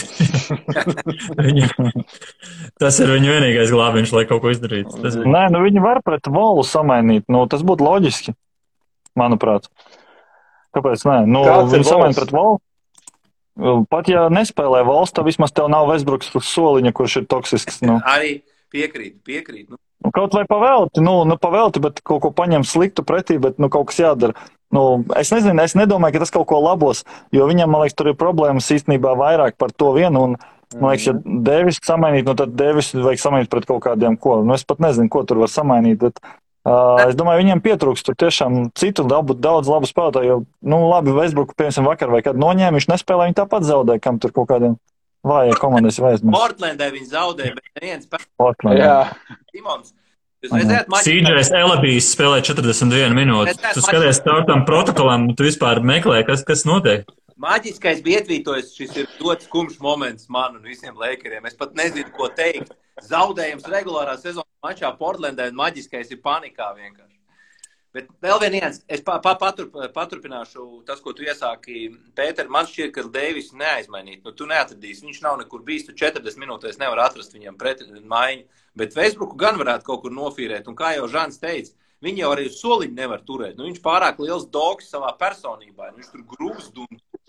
Pagāj, skaties, Lakers, es uzmetīšu cipars, kur, kā mums te viens labs paziņas saka, uzmet cipars, ja? Atlanta, Collins plus Capela pret Davis. Ņemsi? Ņemšu. Abas divas varētu paņemt. Viens aizsardzības centrs un viens džeks, kas var iemest. Un Trey Young ar AD salikt kopā. Vienīgais, vai šito var norganizēt, ņemot vērā, kas ir aģents Davisam, kas ir aģents Lebronam? Vai tur nav tāda situācija, ka vienkārši šie divi paliek, jūs izdomājat pārējo? Es domāju, ka Antonijs Deivis nekustās. Jautājums ir, ko viņi var izdomāt pa Westbrooku. Es domāju, ka Lebronam ir pilnīgi šķirmas ciet pēdējā spēle, tā kā pret to Portlandu zaudēt pareizi. Es domāju, ka Lebronam kūp galvu, viņš to Pelinku un to Gini Basturu ir iznesis viņiem pie office, viņš nelaiž ārā viņus, viņi tur ieslēdzas viņus ir un liek viņiem zvanīties. Es domāju, ka tur kūp vēl. Tas būtu ļoti interesanti, jo pretējā gadījumā viņš šo sezonu var norakstīt. Viņi vispār play-inā viņi tiks, bet vai viņi play-offā tiks? Es ļoti šaubos, viņiem vēl tās play-in spēles būs jāuzvar. Viņi dabūs iekšā pirmajā kārtā, tā kā pagājuši no Phoenix. Bet tik mistiski, ka Lebronam tiešām gandrīz vai labākā sezona statistiski. Kaut vai fantasy pēc skaitļiem viņš kaut kāds otrais, man liekas, ir. Es neatceros pēdējo reizi, ka viņš būtu top 25 pat bijis. Viņš pēkšņi gan viss normāls procents, viņam viss tiešām labi ir. Un Deivis, tā ir tāda situācija, kādā tagad garjera NBA, tā kā es saucu, principā viņš bija tur superstārs, kurš 30 met, un tagad viņš met 23. Liekas, ka viņš slikti spēlē, viņš vienkārši mazāk tos metienus dabū. Es domāju, tur kaut kādā līdzīgā situācijā arī Kristaps ir, ja mēs tā varam salīdzināt. Skaidrs, ka tev ir mazais, kurš daudz met un daudz driblē, tad to, grūti iemest tos 30 punktus NBA tagad garajiem. Tāpēc, ka tu vienkārši tik bieži netiec pēc tās bumbas. Uzsvērt. Es nedomāju, ka Deivis te nav. Es domāju, ka Deivis vainas te īsti, laikam nav. Es vismaz tā, ko es skaties, nešķiet. Man liekas, ka tur ir apkārt pamaz kvalitatīvu spēlētāju. Ja tur Ostins Rīvs bieži vien spēlē tur, un no viņas taisa varoni, kad viņš tur iemet, tas tomēr tāds līmenis, ja tu gribi uzvarēt, es nezinu, vai viņš var spēlēt tur 35 minūtes. Tur tādi džeki ir, nezinu, apšaubāmi daudz diezgan. Viņi mēģina rehabilitēt tur visādus Beizamārus un visu, bet laikam viņa laiks jau ir bišķi pagājis, man tā šķiet. Es piekrītu, un cik saprotu, Deivis ir daļa no tās, no kādas nosacītas problēmas sāpīgi spēlēt pa centru, tīpaši viņam ir tā trauma vēsture, bet viņi jau izgāza visu iespējamo apkārt arī. Viņi parakstīja 3 centrus, kas vispār nebija īsti vajadzīgi. Ok, tagad ir viegli teikt, tobrīd tā situācija nebija tik viennozīmīga, bet, Hortons Takers Caruso vietā visticamāk bija nepareiza izvēle, kurš ir viņu 4. lielākais pelnītājs. Kendriks Nans visu sezonu viņš ir spēlējis. Laikam, nurē. Un tad, ja tu komandu veido no 7-8 minimālajiem džekiem, skaidrs, ka puse no viņiem neizies. Tā jau nav teorētiski viņu vaina, jo tāpēc jau viņi minimālai džeki. Tāpēc, ka viņiem veselība neštimē, vai viņi ir veci, un tur mēs varam arī iet pa sarakstu. Tur Karmelo reāli laikam vienīgais, viņiem tā labi noplausījās. Tur daudziem vienkārši tas laiks ir pagājis. Tur Deandre nav vesels, arī Iza nebija pusgadu vesels, un tā tālāk, un tā joprojām. Man liekas, viņam arī to centru, viņi tur bišķi, man liekas, ka viņi varētu normāli izdomāt, kurš te viņiem spēlēs tas centrs un laist viņu spēlēt, nevis tik ļoti raustīt. Te viņi izdomā, ka arī savu sastāvu, tā viens 10 minūtes, tā otrs 12. Basketbolu nevar normāli uzspēlēt 10 minūtes. Tas ir, tu vispār nesajūti, kas notiek, un tev tā efektivitāte, reāli ļoti daudz zemāka nekā, kad tu spēlē 30-35 minūtes. Tā kā, es domāju, tā varētu būt arī liela kļūda. Un tev jāizdomā, tev tas der tas viens no tiem visiem centriem, tad laid viņi 35 minūtes, nevis tur eksperimentē. Katrs spēle skaidrs, ka viņi arī tur pazaudējušies. Kādreiz bija zvaigznes, tagad spēlē 12 minūtes, tā tas nestrādās. Nezinu. Jā, Dwights Howards, DeAndre Jordans, un tad viņi tur arī nesaprot, kurš ir īstais, kurš nav.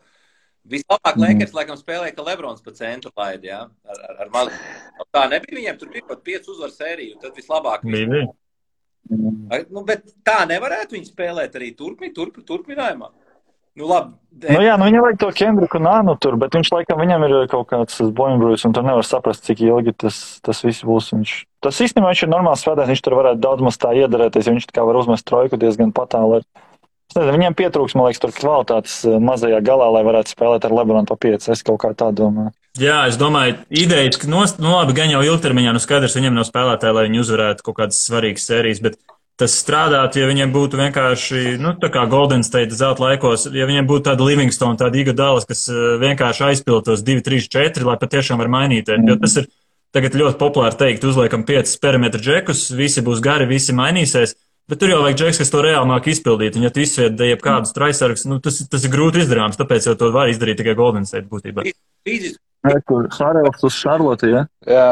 Iguodala liels stiprs, jā, vispār Livingstons bija 2,4 m, jā. Tev tāds aizsargs, tu visiem blokiem svičojies, un tāpēc jau viņi tur varēja tā spēlēt, kuras komandas arī dara, un vēl tie džeki arī bumbu kustināja, viņiem nevajadzēja bumbu rokās, viņiem patīk spēlēt komandas. Bet tur man liekas, ka tur tik ļoti pārvērtēti ir tie džeki, kad ir Karijs un viņam uznāk double-teams pie logo, tad visi pārējie pēkšņi ir brīvi un viņi 4-3 uzbruk, un tad visi viņi sāk slavēt, viņus ieliec Detroitā, un viņi visi tiek atlaisti uzreiz, plus mīnus, tā kā tas ir Karija nopelns un kaut kādā ziņā klēja, tā kā viss tik labi tur ar Kariju izstāst. Jauna maiņa, Šarlote iegūst Montrezu Harelu pret Keriju un Išu Smitu. Interesanti. Šarlotei Montrezls klāt, Vernons Kerijs, Išs Smits prom. Tā raksta Voģis. Es domāju, ka Šarlotei ir normāls papildinājums, normāls 4. numurs. Vienīgais jautājums, kaut kas tam Harelam nav, ne? Viņš tik efektīvi spēlēt kā statistiski, bet visi viņu mēģina ne par ko atdot, tāpēc kaut kāda viņam laikam ir tur problēma tādā tīra rakstura ziņā, jo status jau viņš vāc ļoti. Liels Westbrooks, vai ne? Jo Westbrooks arī kā statistika ir, bet viņš tā kā kaut kā atbrīvoties grib. Bet viņam arī kā nav tur ne kļūdu, ne procentu problēmas sods. Viņš arī normāli met tā tīri statistiski, tu Westbrookam vari atrast tās viņa vājās puses. Harelam, es tā viņus baigi neredzu. Viņš var iziet tur 15 minūtēs double savāk ļoti bieži. Bet redz, viņi ne par ko visu laiku maina prom. Tā laikam viņš ir ļoti jocīgs džeks visticamāk. Jā, es ar Jončiku par šito runāju, ka Harelam tur tie advanced statistika ir tāda, ka viņš tur aizsardzībā visu laiku krītot ārā. Viņš jau īsts vienkārši ir. Jā, viņam rokas gan nereāli garas ir. Jā, tāpēc arī dabūtos rebīši, bet aizsardzībā viņš tur krīt ārā. Interesanta ziņa. Hārdens, daļa no treida, will opt into his 47 miljonu nākamā gada opcijas. Tā kā Hārdens paliek Filadelfijā nākamgad par 47 miljoniem. Vēl par Brooklynu es gribēju jums paprasīt, pa Lakeriem izrunājām, kā tas tomēr notika, ka tas Brooklyns stāsts tik ātri beidzās. Ja?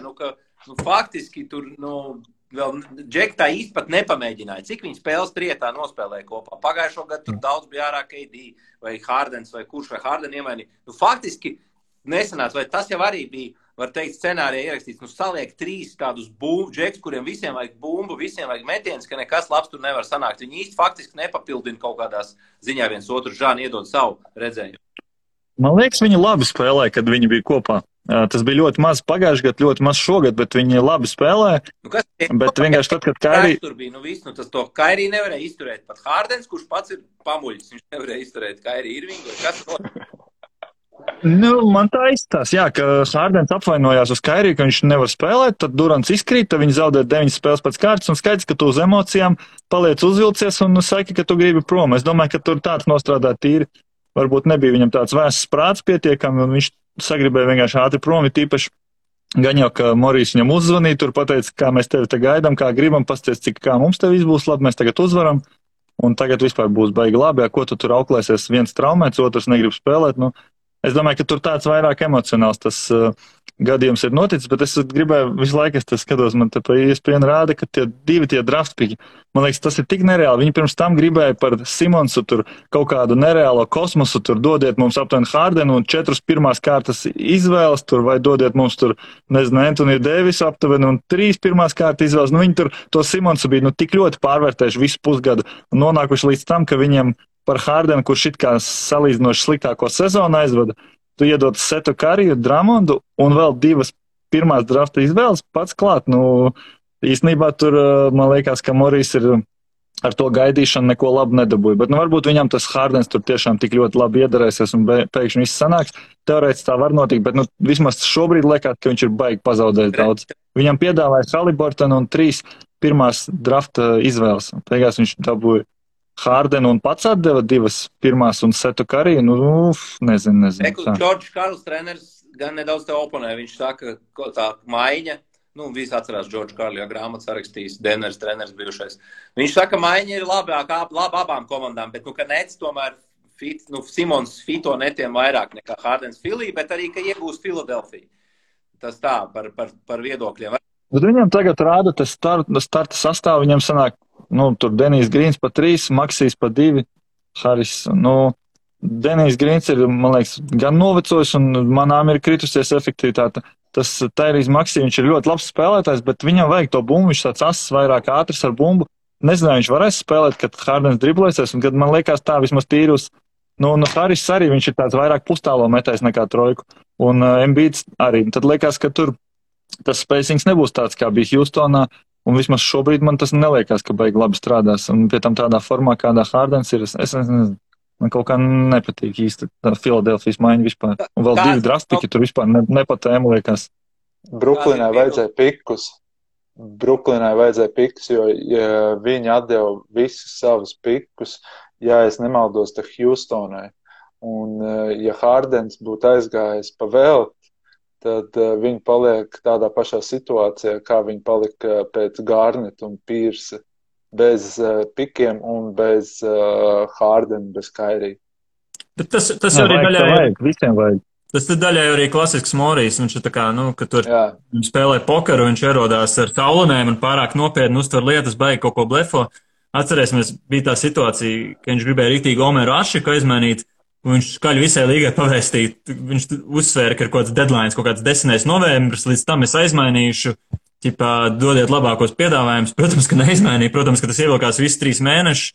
Viņam jau parasti, es protams, apsmēju apzinoties, viņš ir top 5 ģenerāla menedžers līgā, un tas, kā viņš tās zvaigznes vienmēr pēc sevis dabūja, tas ir apbrīnojami. Bet tā viņa mani arī jau bieži ir solīt, sastāstīt, ka būs ļoti daudz, visas debesis dabūs, un beigās, nu, kā sanāk, tā sanāk. Viņa modelis ir dabūt superzvaigznes, un tāpēc tam viss atrasināsies. Vienīgi tas tituls pagaidām pēc tās pieejas tomēr ir izpalicis. Lai gan ir bijuši tik tuvu. Morijs arī, nu, viņam ir izglītība, kā mēs zinām, ja, tur Massachusetts tehnoloģija institūts, nu, viņam ir briljants prāts, nu, viņš ir doktora grāds, ja, tur kaut kādās smadzeņu lietās, nu, viņš tiešām mazāk varbūt to basketbolu saprot, bet tādās prāts spēlēs iespējams, viņš tiešām ir tur interesants ģēnijs. Tu dažkārt viņš pārcenšās, ja, kā mēs zinām, ja, tur kaut ko ietvīto. Bet interesants vēl viens viedoklis. Tās smelas, kas ir, var teikt, nu, Ūdenszeļļas Amerikā, jā, kā to raidījumu sauc, starters, ko viņi tagad dara, kur viņi tagad Reini ir? Atletikā. No Dunks, laikam, no Dunks saucās. Tātad tās smelas raksta viedoklis. Kā izstīsies Bens Simons? Viņš taču nav spēlējis no jūnija. Viņš saka, nu man šķiet, ka viņš joprojām māk driblēt, ir liels un ir atletisks. Tā kā baigi sliktāks viņš nevarētu būt un varētu krietni palīdzēt Bruklinai. Tā kā tāds viedoklis par Ben Simonsu Bruklinā. Iesim tālāk par Es varu piebilst par Hārdenu vienu lietu. Man par Hārdenu interesanti ir tāda, ka paskaties, viņš ir mēģināts sapārot ar Kris Polu. Kris Polu pēc tam aizmainīja ātri projām. Ar Russellu Westbrooku viņi mēģināja atkal salikt kopā.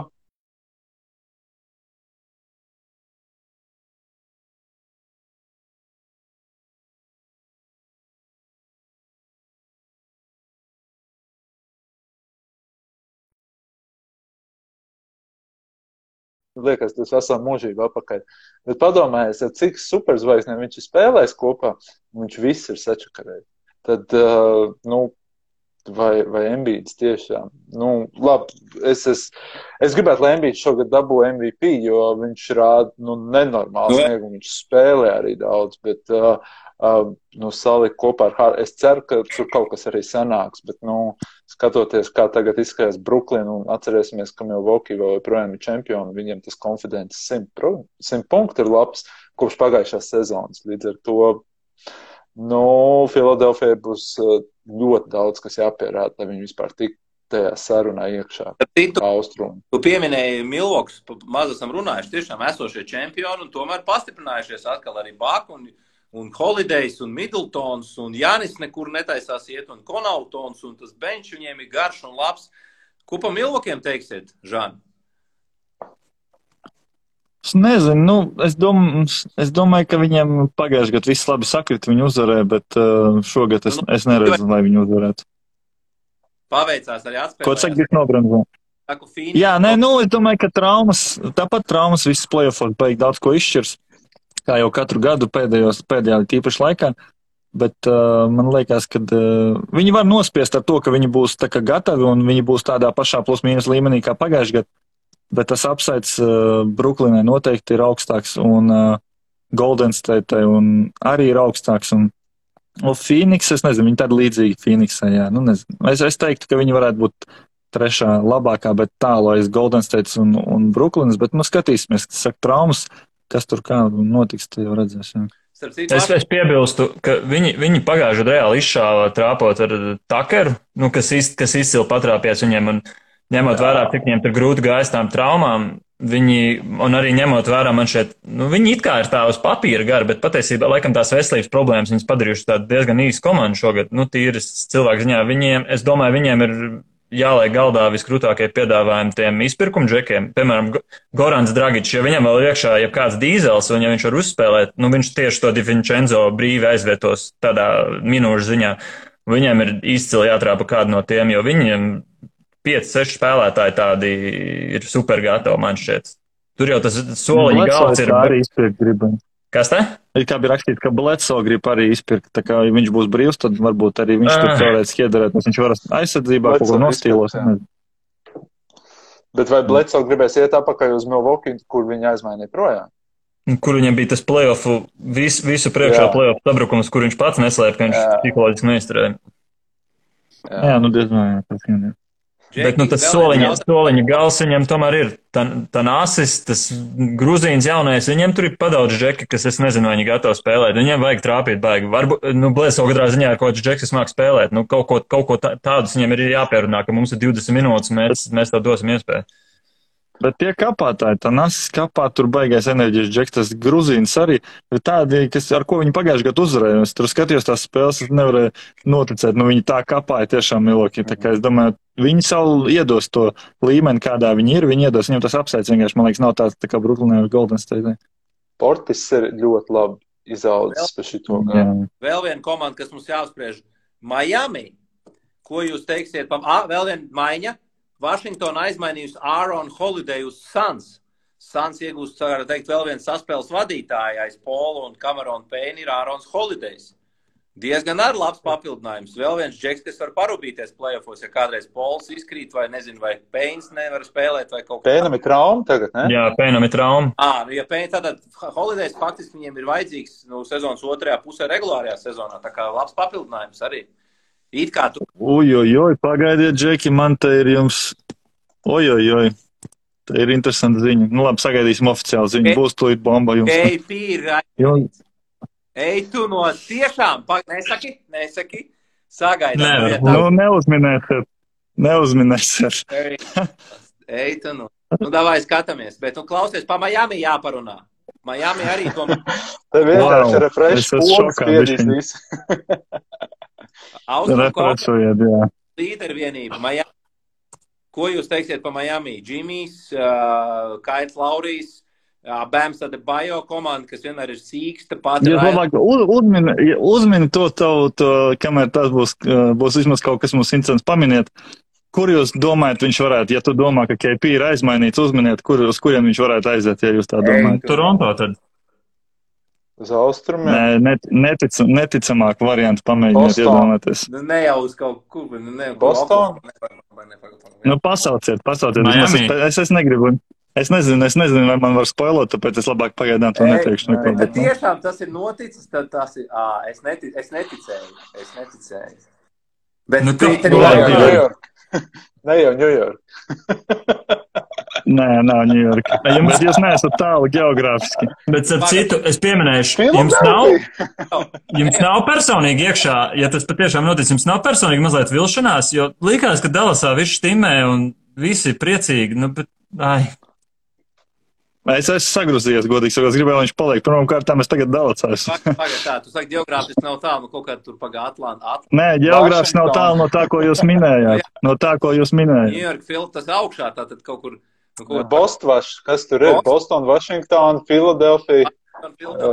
Nu, Brooklyn jau tur pat ir, bet nu Brooklyn, kur tur kā tur nav. Brooklyn vispār pār tiltam tik jāpārbrauc. Nu, blīn, es nevaru, es tā gāju. Man ir Twitteris atvērts un nāk iekšā, es nevaru sagaidīt to ziņu. Jā, nu, Žani, tu mums te nospoilēji. Labi, pa Miami. Washington. Pēteris uzminēja. Jā, Washington. Ak, man, Dievs. Jo. Tā, interesanti. Washington kopā, un ko tu viņi pretī iedevuši? Tā, just 23 minūtes left, Lakers trade. Wizards trade Spencer Dinwiddie to Mavericks. Spencers Dinwiddijs.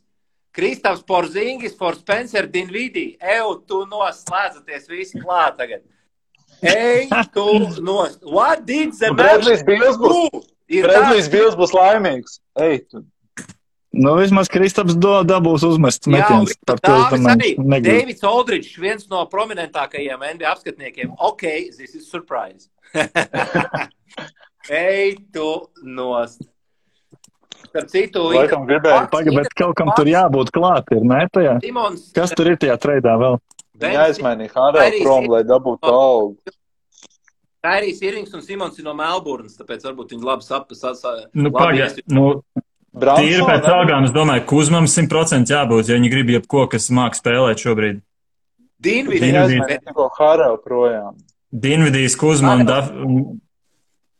Dinwiddijs Kuzma ļoti daudz draftpika, es domāju, labākais, ko viņi var piedāvāt. Jā, tas ir kaut kā. Bet it kā bija rakstīts, ka viņi Kuzmu negrib mainīt, ka viņi visu izņemot Kuzmu, es šodien tādu lasīju. Tā. Tur viņi aizmainīja Hārdenu projām, un tur viņi vēl atdod Dinwiddiju. Tur sanāk, matemātiski sanāk. Tik Dinwiddijam alga ir. Daudz arī, ne Dinwiddijam. 18.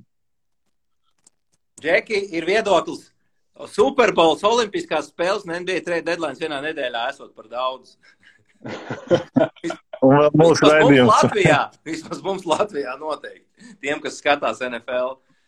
Tā. Pagaid, ja viņam ir 17, Kristapam ir 3, tad tur vēl uz vecāru kaut kas jāmet klāt ir, aptuveni. Viņi aizmainīja Hārdenu projām, pret ko viņi tur atdeva, pret neko, man liekas. Tad dabūsim pilnās. Nu, vēl ir KCP. Vēl ir KCP ir relatīvi liela alga. Holiday atdeva. Uz Washington normāli. Tā izmanto. Klausies, Džeki, davai iedodat pirmo emociju. Pirms tam mēs runājām, ko KP neaizmanīs. Godīgi es neticēju. Es tā vairāk, kā saka, kaut kāda ažiotāža te mums bēra virsū, bet tas, ka tas ir noticis, Žani, tu kaut ko biji dzirdējis, tev bija kaut kāda nojausma? Nojausma bija, mēs ar Reini jau runājām, es teicu, ka es nebūšu pārsteigts, un nojausma tīri, bet, rekord Bertāns uz Mavericks vai nē, jā. Rekord, viņam būs tur labāk ar Luku. Jā. Pagad, Dērtā, tu nost. Algas salikās, jā. Tad citu otro reizi, laikam, samaina Latvietu pret Latvietu Reini. Jā, Bertāns jau vienreiz bija, kurš tur bija samainīts? Nebija jau vienreiz Latvietis? Man šeit, ka nē. NHL kā nesamainīja vienu pret otru, man šeit tur kaut kas tāds vienreiz notika. Tur bija Skrastiņš, man liekas, ar Ozoliņu. Nebija, Reku Mavs received Spencer Dinwiddie. Bagi, tad ir Bertāns klāt, tas ir tur jau oficiāli. Neredz vēl nekur. Dāvim labi. Man patīk, ka tiek pieminēt, ka Mavericks nosaukt otrā raunda izvēles. Dāvis Bertāns arī. The Wizards will send Dāvis Bertāns in deal 2. Un kaut kādu draftpiku organi jau iedeva Wizards, ne? Dallas dod Washingtonai. Džeki, šis ir karstākais trade deadlines no Latvijas perspektīvas vispār NBA vēsturē. Interesanti nians. Mums zēļiem sponsors ir Citadele, ja? Un kā jūs esat manījuši, tie skatās zēļus, ka mēs tur uzvarētājiem dodam krēklus un var izvēlēties Saboņa, Pacers krēklu un attiecīgi Kristapā. Tas jauni krēkli jāņem. Citadeles mārketinga vadītāji, kur tos krēklus sadrukājas, teica, Pagaidām piekdienas vispār paskatīsimies, vai viss ir kārtībā, vai mums nav. Viņi ļoti bažījās par saboni, lai nebūs tie krēkli pa velti sadrukāti. Izskatās, ka Dallas krēkli ar pa velti sadrukāti un jāsūt būs jauni. Tā kā, tāda nianses viņi man pabrīdināja, ka kamēr jaunas krēkli uztaisīsies, viņi jau Kristapam ir jāparaksta, tad viņi ir jāsūt. Tā kā varbūt mums tiem mēnešu uzvarētājiem nedaudz būs jāpagaida. Bet, Reini, Buļ, tev jādāvina krēkls tam cilvēkam, kas ierakstīja, Džek varēs samainīties ar dzīvokļiem. Tas ir dienas komentārs. Kristapam tāds lēts salīdzinoši dzīvoklis, viņš tāds taupīgs Džeks, es nezinu, vai Dāvim darēs tāds. Nezinu. Klausies, Reini iedod savējo sajūtu. Kaut kas neticams vispār. Divi latvieši. Paga, bet tur ko Dallasa dod draftpiku, tad tas vispār liekas neloģiski. Nē, bet Dinvidijs, Bertāns pret Porziņģu no 2. raunda izvēli. Es dabūju tāds kosmos viņi dabūju. Bet, paga, nē, tur ir jābūt pirmā kārtas pikam arī no Vašingtonas, ne vismaz. 2 vismaz. Man ar tā liekas, ka kaut kas bišķiņ tur nē. Viens raksts Twitterī. NBA trade deadline is truly undefeated, un šobrīd latvieši, es domāju, labi, pāanalizēsim, redzi, Žani, tu to basīt skaties visvairāk un arī saproti visvairāk, kāpēc abas komandas tā darīja, kas īsti bija tie iemesli, vietot varbūt to savu redzējumu. Es esmu ļoti pārsteigts īstenībā, tāpēc, ka tur jābūt kaut kādam draftpikam, jo Dinvidijs, viņš nespēlē tik labi vairs šogad, kā viņš tur vienu brīdi spēlē, man liekas, netos, kad viņš bija tā kā vienīgais ballhandlers. Šeit vai viņš iet kopā ar Luku? Nē. Dallas to darīja? Kāpēc Dallas to darīja? Kāpēc tomēr viņi no Kristapa atbrīvojās? Un kāpēc varbūt arī Vašingtona ņēma viņu? Man grūti pateikt īstenībā. Es nezinu, varbūt salīdzinoši tāpēc, ka bez Kristapa un ar Kristapu viņi spēlē plus mīnus vienādi. Tās spēles, ja tā salīdzināt, pastīties rezultāts, tad izskatās, ka viņi plus mīnus vienādi tā kā izskatījās. Tāpēc Kristapam šobrīd salīdzinoši bija laba sezona, tad viņi laikam, ja jau kaut kādā momentā gribēja tikt vaļā, tad laikam šis bija tas moments, kad viņam ir tā cena it kā atpakaļ daudz maz. Bet pret Dāvi un Dinvidiju... Tas, ko vajadzēja prasīt, arī Dāvis, protams, bet tomēr. Es domāju, ka tā ir ļoti slikta maiņa no Dallas puses, jo Dinvidijs neies kopā, un Dāvis, viņš ir kā pa 3, viņu diez vai laidīs, pa 4 tur ir arī visādi kleberi, kurš, manuprāt, tas pats klebers ir, viņš ļoti labi bloķē un labs spēlētājs.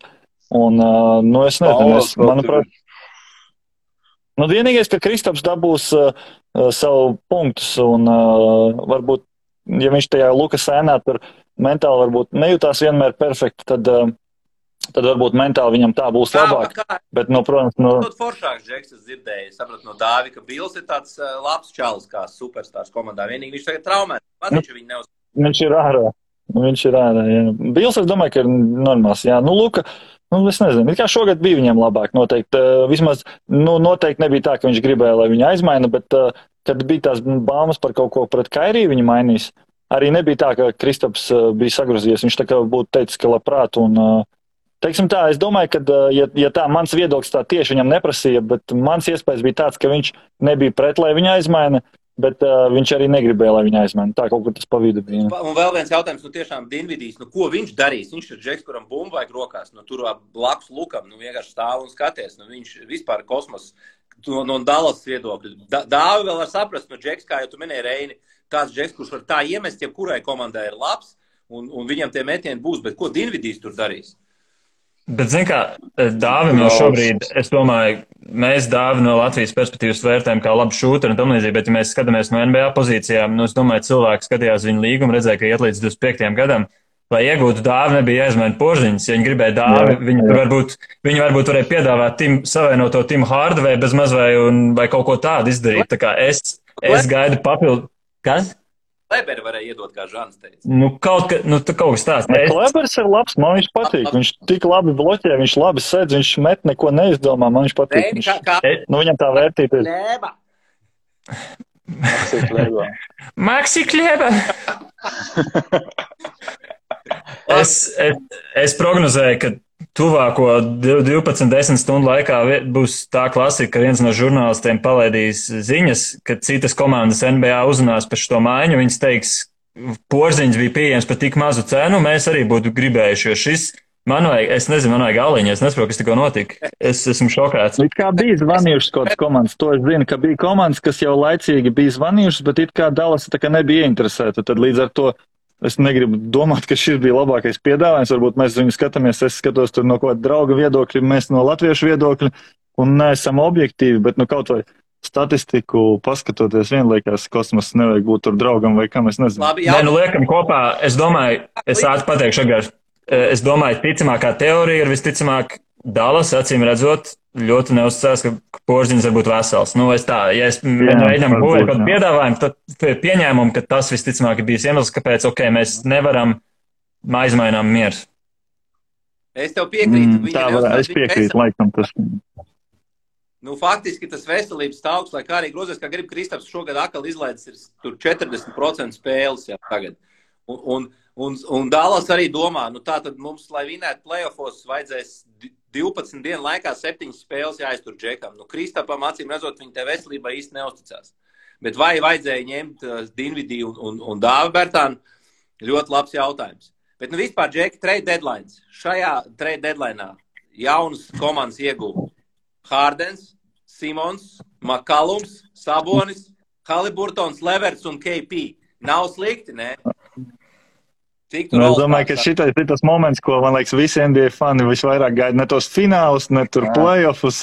Viņam vajag starpsezonā, kad ir maiņas un trade deadlines. Principā pārējo laiku viņam ir vienā. Jo šitas ir tik ļoti neprognozējami, un šis tādu uzsit, ka tu gaidi to Voģu tvītu, ka viņš būs tas aizsūtījis Voģu bombs, kad ir. Viņi visi gaida, kas notiks, kas aizmainīsies, bet, kad viņus aizmaina, viņi neskatās, kā viņi tur vairs izskatās tajās komandas, vienalga, lai notiek tas tā, man liekas. Džeki, jautājums panelzēm tā Kristapam Vašingtonā. Viņš reāli tur varētu būt līderis. Viņam vajadzētu statistikai vākties. Bils ir ārā. Kurš tad to komandu, kurš tad tos punktus tur taisīs? Kuzma, Kristaps, Žani, iedod savu redzējumu, kāds varētu Kristaps iztītos Vizardos. Es domāju, ka viņš labi iztīsies, viņš daudz metīs un būs laba statistika, bet jautājums ir par to veselību un par to, ko viņi tagad mēģinās. Vai viņam, ja viņam bišķiņ kaut kas sāpēs, viņi liks viņam droši vien sēdēt, un viņš beigās nespēlēs daudz. Līdz ar to, viņam vēl 1 vai 2 vēl gadi ir. 1 un vēl ir opcija tad. Līdz ar to, es domāju, nākamgad vairāk jāstās, kā viņš spēlēs, jo tas būs tas gads, kad viņš teorētiski vai var pats pārtraukt, vai tā kā uz 2 vēl palikt. Es nezinu, es domāju, tur ļoti atkarīgs ir no tas veselības jautājums, jo es zinu, ka viņš super profesionāli visu tiešām dara atkārtošos, bet veselība kāda viņi ir tāda ir, un līdz ar to no tā būs baigi atkarīgs. Ja viņam nekas nesāp, mēs jau šogad redzējām, viņš var 30+10 mest vairākas spēles pēc kārtas, mēs to reāli redzējām. Bet kā tikko viņam sāk kaut kas sāpēt, to var redzēt, un statistika krītās, un tas ir reāli objektīvākais, kas viņu var atturēt no labas statistikas. Nekas cits īsti, vismaz Vizardos tagad saka, nav neviens, kaut ko Kuzmu var tur mest, un ja Dinvidijs prom, tad es nezinu, kurš tur ko vēl metīs. Viņš skaidrs, ka metīs, viņš būs vesels, tā kaut kā. Kā mēs redzam, Dāvi, Dallasā viņš būs starting 5, laikam nebūs, bet viņš varētu nākt no beņķa, kāds 7., 8. spēlētājs Reini. Es nezinu, kas notika. Es domāju, ka viņš arī varētu iet pamatā, jo Dallasā jau... Finnijs Smits par bombu. Dorians Finnijs Smits ir priekšā viņam pozīcijā. Es teiktu, ka ļoti interesants par jautājums, jo Dončičam vienmēr ir piestāvējuši tie džeki, kas, Hārdenam līdzīgi, piemēram, bijis, kas labprātīgi stāv un gaida. Dāvis jau vairāk ir, es tā teiktu, tas, kas kustās. Viņam patīk kustībā noķert, viņam patīk iznākt ārā. Kā tas štimēs kopā, it kā jau labs metējs un met no jebkuras situācijas iekšā, un Dāvim vajadzētu būt, ļoti daudz brīvām projektām. Tas, ko es teicu, ka viņam vajag kādu kontenderu komandu, kur viņš tā kā iederētos, tad laikam Dallas viņam perfekti der. Ja viņam dos tās minūtes, jo skaidrs, ka 10, 12, 15 minūtes grūti, bet ja viņam dos tur tās minūtes vairāk, tad es domāju, viņam perfekts fits ir. Un arī Dallasai, es domāju, ka viņš ir labs fits. Bet, vienkārši tā kā tu teici, viņu varēja pavēlti dabūt nevis, mistika pilnīgākā. Bet Tomijs Šepards, ap citu Wizards jaunais ģenerālmenedžers, Veisbruku aizmainīja pret reāli 5 nodrīgiem spēlētājiem vai 4. Porziņģa dabūja, par būtībā globālu lomu spēlētājiem. Es biju starp tiem skeptiķiem, kurš domāja, ka Wizards tikai turpinās, bet 10. vietu rulēt. Nav garantija, ka šis nostrādās, bet es domāju, tā komanda varētu būt diezgan interesanta. Man patīk, kā Kuzma personīgi spēlē. Viņš Lakeros bija kaut kāds iztēlojies, ka viņš ir kaut kāds skorers, ka viņam ir daudz jāmet. Viņš Vašingtonā labi piespēles, daudz spēlē aizsardzībā. Viņš tāds, modernais, kustīgais 3-4 KCP ir takrīgs spēlētājs. Kad tu biežāk dabū to bumbu, tad jau arī vieglāk tev pareizs lēmums pieņemt, kad nevis tu tur Lakeros stāvēs muguras un viss no tevis gaida, un tad tu tāds sev uzliec pressure, man jāuzmet, man kaut kas jādara, un tad tu liek kaut ko debilu dari, bet kad tu spēlē 3-5 minūtes, neko nesasteidz, tad arī viss liekas tā daudz loģiskāk tas, ko tu dari. Tā kā es domāju, tas tāds. Reina, atceries, no tāda viedokļa. Ka Vašington jau labi iesāk sezonu. Viņi tā sākumā bija kaut kādā 3. Tad bija tas mega kritums, kaut kas viņiem. Kuri viņi tagad ir? Viņi vēl var aizķerties plēnā vai ne? Noteikti, ka var. Ātri varbūt apskatās, kurā vietā ir. 2 uzvars līdz Hawks, 11. vieta šobrīd. Tā kā viss ir iespējams. Bet kāpēc varbūt abi džeki tika aizmainīti, viens labi ierakstīja? Kristaps Porziņģis viņam šajā gadā maksāja vairāk miljonus gadā, nekā viņam procents bija no tālās distances. 28 trīspunktniekos miljonu vairāk. Savukārt Dinvidijs džeks bija tāds, kurš bija palicis sēnu no sevis, un viņš kaut kas ar komandas biedriem nebija, jā, tā kā viņi tur nemīlēja. Faktiski abas komandas tā kā nevis gāja pēc konkrēta spēlētāja, bet tā kā atbrīvojās no tīk, laikam viņi īsti negribēja. Tā laikam jāsacina tā. Jā, bet Dinvidijs, viņš tik līdzīgs īstenībā Bransonam, sanāk tikai Bransonam ļoti laba sezona, ļoti labs procents ir. Es nezinu, man liekas, viņš tik ļoti nedara Dinvidijs. Viņš ir kā normāls spēlētājs, bet šajā situācijā, kādā tagad formā un fits vispār neliekās. Es nezinu, es tiešām negribu ticēt, ka nekas labāks nebija par KP. Viņam ir tas liels līgums, bet tad labāk KP noteikti labāks bija, jo, cik es zinu, un es tā no malas arī redzēju, viņam bija labas attiecības tur komandā, noteikti viņš, tas nav nekāds tāds problēmas, viņš ar kādu kaut ko tur sadirstās teorētiski, bet tas noteikti nav tas gadījums, bet. Bet es teiktu tā, mēs varam kopīgi secināt, ka Vašingtona ir ieguvusi vairāk šajā treidā. Reini. Noteikti, protams. Es saprotu, ko viņi var. Man liekas, tik dabīgi Porziņģis pret Džonu Collins, piemēram, vai patiešām tāda tipa varianta nebija tāds pa pusē jaunais, kuram ir apsveic, kurš varbūt nav sev pierādījis, kaut ko taču daudz var izspiest, es nezinu. Pēteri, iedod savu līdzību. Jā, varbūt tev neesam devuši vārdu, iedod tādu savējo sajūtu par šo visu. Kas tikko notika, Pēteri? Kas tagad? Es domāju, ka šeit ir vairāk aspekti. Pirmais noteikti ir, lai Bradley Beal paturētu Vašingtonā. Un Bradley's Beals ļoti grib palikt Vašingtonā, jo viņš dabūs to supermaks, laikam 240 miljonu 5 sezonās vai kaut kas tāds. Otrs ir, es nesaprotu, kas ir, Dallas, protams, tur viņi spēlēs kaut kādu to Hārdena tipa basketbolu, kad, tā kā jūs minējāt, ka tur ies un dos šūteriem tik mest, un Dāvs tur izcili būtībā atstrādās savu naudu, jo viņš tur varēs mierīgi 10-15 punktus, brīvi mest iekšā, jo viņam tie metieni nāks, un es domāju, ka tās minūtes arī būs kopā ar Bransonu, super, tur kaut vai ar otro piecinieku, tur viņi ies labi, bet skatoties finansiāli, tur ir ārprāts, jo viņiem ir Hārdevējs uz nākamajām vēl 3 sezonām. Viņiem ir Luka, kam ir jāmaksā, un tas pats Dinvidijs arī ir 3 sezonas garantēts, līdz 24. gada beigām. Tā kā, tur viņiem... Cik viņam gadi ir Dinvidijam? Nezināt? Viņš 9, ne? Viņš pavads. Tas ir vecs. Aleksandrs 93. gads. 93. jā. Tīvs Aleksandrs ietvītojas, "So the Mavs just traded Porzingis for Dinwiddie and Bertāns. Are you kidding me? As I said at the end of the day, good luck, Luka." Ka tas tomēr nevarētu būt tā kā Lukas pirksts, jā, ka varbūt tomēr viņš kaut ko gribēja vairāk, vai es nezinu. Vai varētu būt tā, ka Lukas Dončiča iespējā šis ir noticis? Man šķiet, ka viņš ir tāds klasiskais Eiropietis, kurš spēlē un tik ļoti saram lietām nekoncentrē. Man nešķiet, ka viņš ir tāds, kas baigi kaut kādas maiņas rīkos. Man vismaz tā no malas atstāja iespēju, ka viņam patīk to basīt spēlēt. Interesanti nians par Kristapu Porziņģu. Kristaps Porziņģis ir viens no 2 basketbolistiem NBA vēsturē, kuram ir 10% rebounding percentage, un tad viņš savās laikam tos 10% rebound, 5% block percentage un 35% tālmetienu procents karjerā. Otrs spēlētājs ir tāds Serģis Ibaka, kurš arī šodien ir aizbaidīts. Tā kā interesanti, jā. Tā kā Kristapa tā statistika ir unikāla NBA vēsturē. Viens no retajiem džekiem, kurš gan met tālmetiens, gan bloķē, gan arī kaut kāds bumbas vārds Žani. Viņš īstenībā, godīgi sakot, viņš teorētiski varētu tikt pat All-Star game'ā šogad, ja būtu izkritis varbūt vēl 1 vai 2 spēlētāji, tāpēc, ka tīri statistiski viņš ir labāks, neteiksim par Draymonu Greenu un par Wigginsu, bet ar Mareju tur salīdzinoši var salīdzināt, kaut arī Marejs ir gandrīz vai pēdējā komandā. Viņi tomēr bija 5. tagad, bet vienu brīdi varēja pat īstenībā 4. aizķerties, ja nebūtu tās 2 tās vājās spēles zaudējuši. Viņam ir 20+9 vai 20+8 daudz bloki. Es domāju, teorētiski ar tādu statistiku varētu mierīgi tikt playoffā no tik augsta salīdzinoši komandas. Ja varbūt tur, nezinu, Dreimons Greens vai vēl kāds 1-2 izkrīt, tad sanāk tu tā kā All-Star spēlētāji. Es mani pret tas man tas liekas. Es nezinu.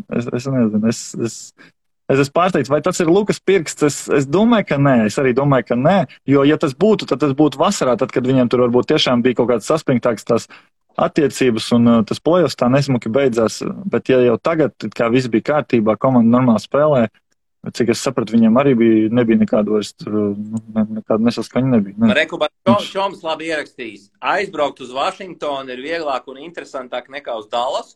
Un otra lieta, hokeja fani Latvijā. Pie viena Kristapa apstīties un Aleksandru Ovečkinu, kā viņš zenās pakaļ Greska rekordam. Jā? Tā kā Vašingtona no ASV galvaspilsētas paliks arī par latviešu vienu no mīļākajām pilsētām.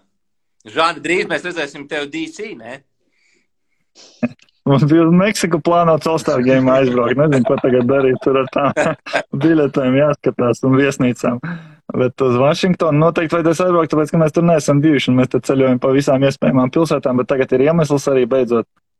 Bet, protams, ka jā, tā kā Reinis arī teica, ka viņš nav priecīgs, es kopumā arī laikam neesmu priecīgs, jo likās, ka, es labāk gribēju, lai viņš spēlē labā komandā nekā met 25, tur 28 punktus, to jau viņš ir Nikos darījis, mēs to jau esam redzējuši, gribējās varbūt to uzvaru, bet, kā ir tā. Lakers skatās uz Terensu Rossu vēl pēdējās minūtes, jā, kā mēs zinām, pēc 10, laikam vēl tie trade var ienākt Reini, jā, es saprotu, ka gluži deadlines nav 10, kā ir deadlines 10, bet līga var izsludināt, ka ir kaut kādas saskaņot darījumi bijuši vēl kādas pusstundu pēc tam, jā, apmēram 15-20 minūtes. Terence Ross skatās Lakers, domāju, būtu ļoti labs papildinājums Lakeriem no Orlando. Viņiem dara jebkurš, kuram ir pulss un kurš var kaut ko iemest, Jā. Viņi it kā to Kemu Redišu gribēja dabūt, jo tas Redišs nepatīk Tibodo, un viņš it kā tāds fits liekas normāls, tāds vismaz kaut kāds augums un kaut ko. Man liekas, un arī viņam nav 35 plus, tā kā es domāju, viņš tur varētu būt kaut kāds svaigas asins. Vai es tiešām, Kris Bušērs ir aizmainīts uz Houstonu, kaut kāds tvīts ir, ka Kristu bija ieslodzīts Nika Nurse cietumā 2 gadus, welcome to Houston. Tas ir varbūt... Mīļākais Žaņa temats. Mīļākais Džeksmans fantasy, viņš nenovērtēts gan tur, gan dzīvē. Es nesaprotu, viņam tur blokreits, stīlreits, viņš ir tik enerģisks, kā viņi var vispār nelaist spēlēt tik vājā komandā. Un es gribēju īstenībā, man likās, ka viņš varētu derēt labi arī Dallasai, teorētiski, kā kaut kāds kikers, ja viņu uz Toronto maina. Jūs to taisu Celtics, līdz ar to taiss atgriežās Celticos, viņš taču bija jau tur, jā? Jā. Un Elperinam Sengunam tagad ir brīvas rokas kopā, ja vienīgi tas Bušērs tur pievienoja. Ne, fake news. Bušērs still in jail, sorry, Žani. Alekādrs raksts, Bušērs paliek cietumā. Jā, Sengunam rokas atbrīvojās Turku centram, jā, tā kā... Garūbām.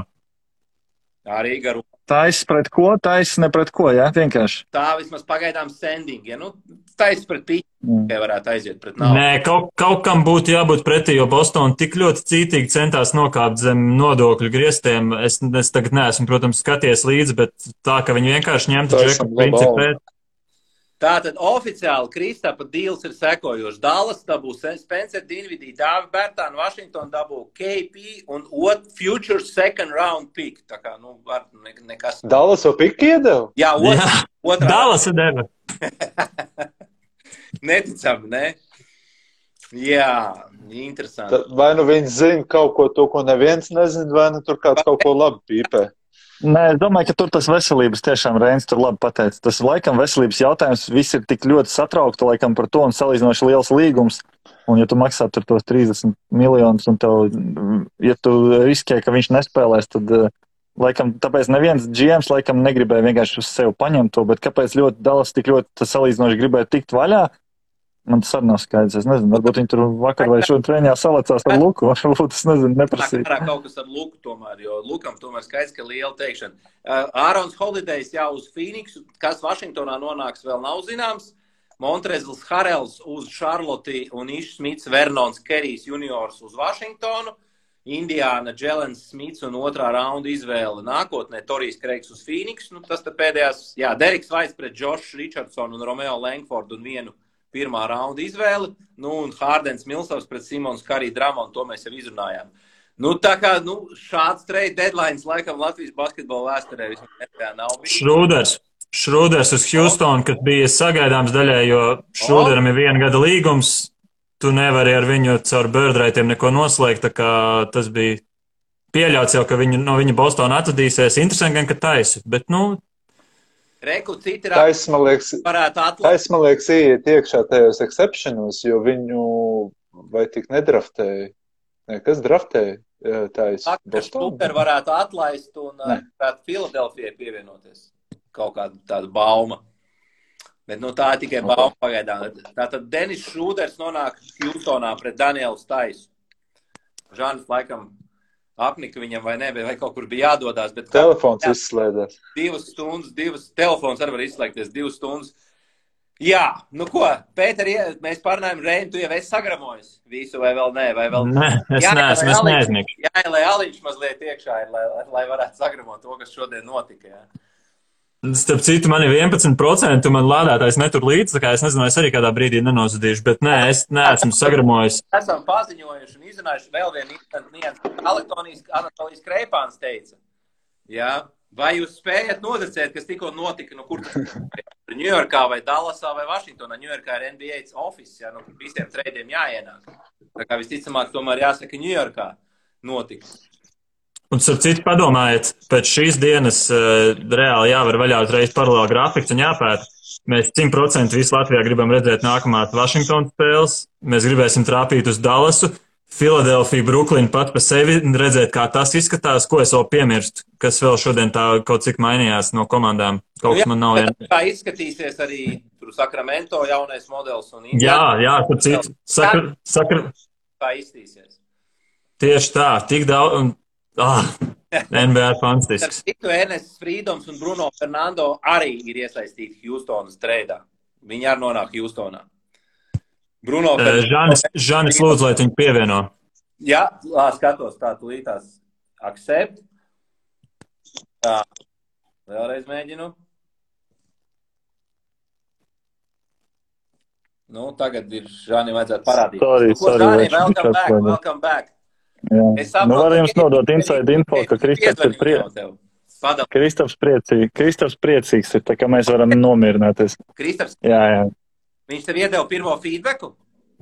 Jā, viņš ir priecīgs. Viņam arī apnika Luka vai apnika Dallas vai kas viņam bija? Iespējas es neuzprasīju, tikai apstījos baldziņu, ka viņš izklausās priecīgs, kad, viņam gribējās būt atkal varbūt pirmajai violē, viņš varbūt dabūja to feelingu atkal šogad, kad Lukas nebija, un es domāju, ka tā, visiem jau tāpat mums visiem patīk būt, skaidrs, ka arī tur, piemēram, Antonijam Deivisam tagad uzjautās, ko viņš grib darīt, vai viņš grib tur ar Lebronu sēdēt karot, vai varbūt mest tomēr tos 30 punktus, tad varbūt arī viņš teikt, kad labāk varbūt bija tomēr būt tam pirmajai violē, visi jau tāpat beigās grib, un ja tur, tāpat Dallasai uzvarēt čempionu titulu bija iespējas, noteikti lielāks nekā Vašingtonai, bet viņas nebija spīdošas, tad es domāju, ka, tas ir mans šobrīd viedoklis, vēl konkrēti neuzprasīju viņam iespējas, bet no tā visa, ko es esmu laikam tā kā runājis, saprotu, ka laikam jau viņam gribās būt nedaudz tā kā biežāk ar, bumbu varbūt, kad Luka ir formā, tad viņš baigi nedalās, jā, tā kaut kā varētu teikt. Prieks dzirdēt tādus svaigus pirmos iespējas, jā, no paša pirmavota, no Kristapa, kā viņš jūtās, un prieks, ka viņš ir apmierināts. Vai nav tā, ka viņš jau jūta to, ka varētu kaut kas notikt? Laikam jau bija sajūta. Jo, ja jau viņš... Kaut kā, jo bija tie zvani un bija kaut kādas runas, kaut ko viņš tur ieminējās, jā, kad ir pāris klubi zvanījuši, un ja jau kaut kas līdz viņam aizgājis, tad es laikam nojaušu, kad viņš laikam kaut ko viņš nojauta, laikam bija tā, jā. Jaunums, no deal for Lakers, sources tell ESPN, they'll focus on the buyout market. Nu, tātad Lakers treidos neiesaistījās, meklēs tos veterānus, vai kaut kāds cits spēlētājs, kuri būs atlaisti un kurus uz buyout, kurus izpirkti un kurus viņi varēs nosainot. Papildu jaunums, Jeremy Grants arī paliek uz vietas, kur, gribēja noteikt labās komandas, tā kā laikam vairs tādi lielie vārdi varbūt pat nepārvietojas, jo viņš bija vēl viens no tādiem, kuru it kā varēs sagaidīt, ka kāds uzsūta. Warriors arī nevienu maiņu neveic, paliks ar tiem pašiem 15 džekiem rosterī. Var viņi saprast, Warriors visi kārtībā. Faktiski top 2 komandu līgā vai top 1, top 2, kā kur rankingos, reitingos. Es domāju, Warriors ir pārliecināti, ka viņiem ir visi ieroči, lai izcīnītu čempionu titulu. Viņiem pa daudz ir, viņi varētu kādam citam atdot, ka viņi tur nostīti Kumingam nedod spēlēt, un vēl, ja Vaizmens atgriezīsies, tad, viņiem tur pa daudz. Normāli džeku, lai tur arī labāk tā komanda izstāsta. Viņi vēl Harelu sanāk aizmainīt, tad tur Kristapam vispār tur, ja viņš ir vesels, tur ir tāda zaļā gaisma, kad vispār tur. Bet joprojām ir Bryants, un viņiem jau bija padaudz centru, tas gan. Bryants un Gaffords viņiem bija. Jā, Gaffords. Gaffords nav prom, Gaffords ir prom, taču arī, ne? Nē, es sajaucu.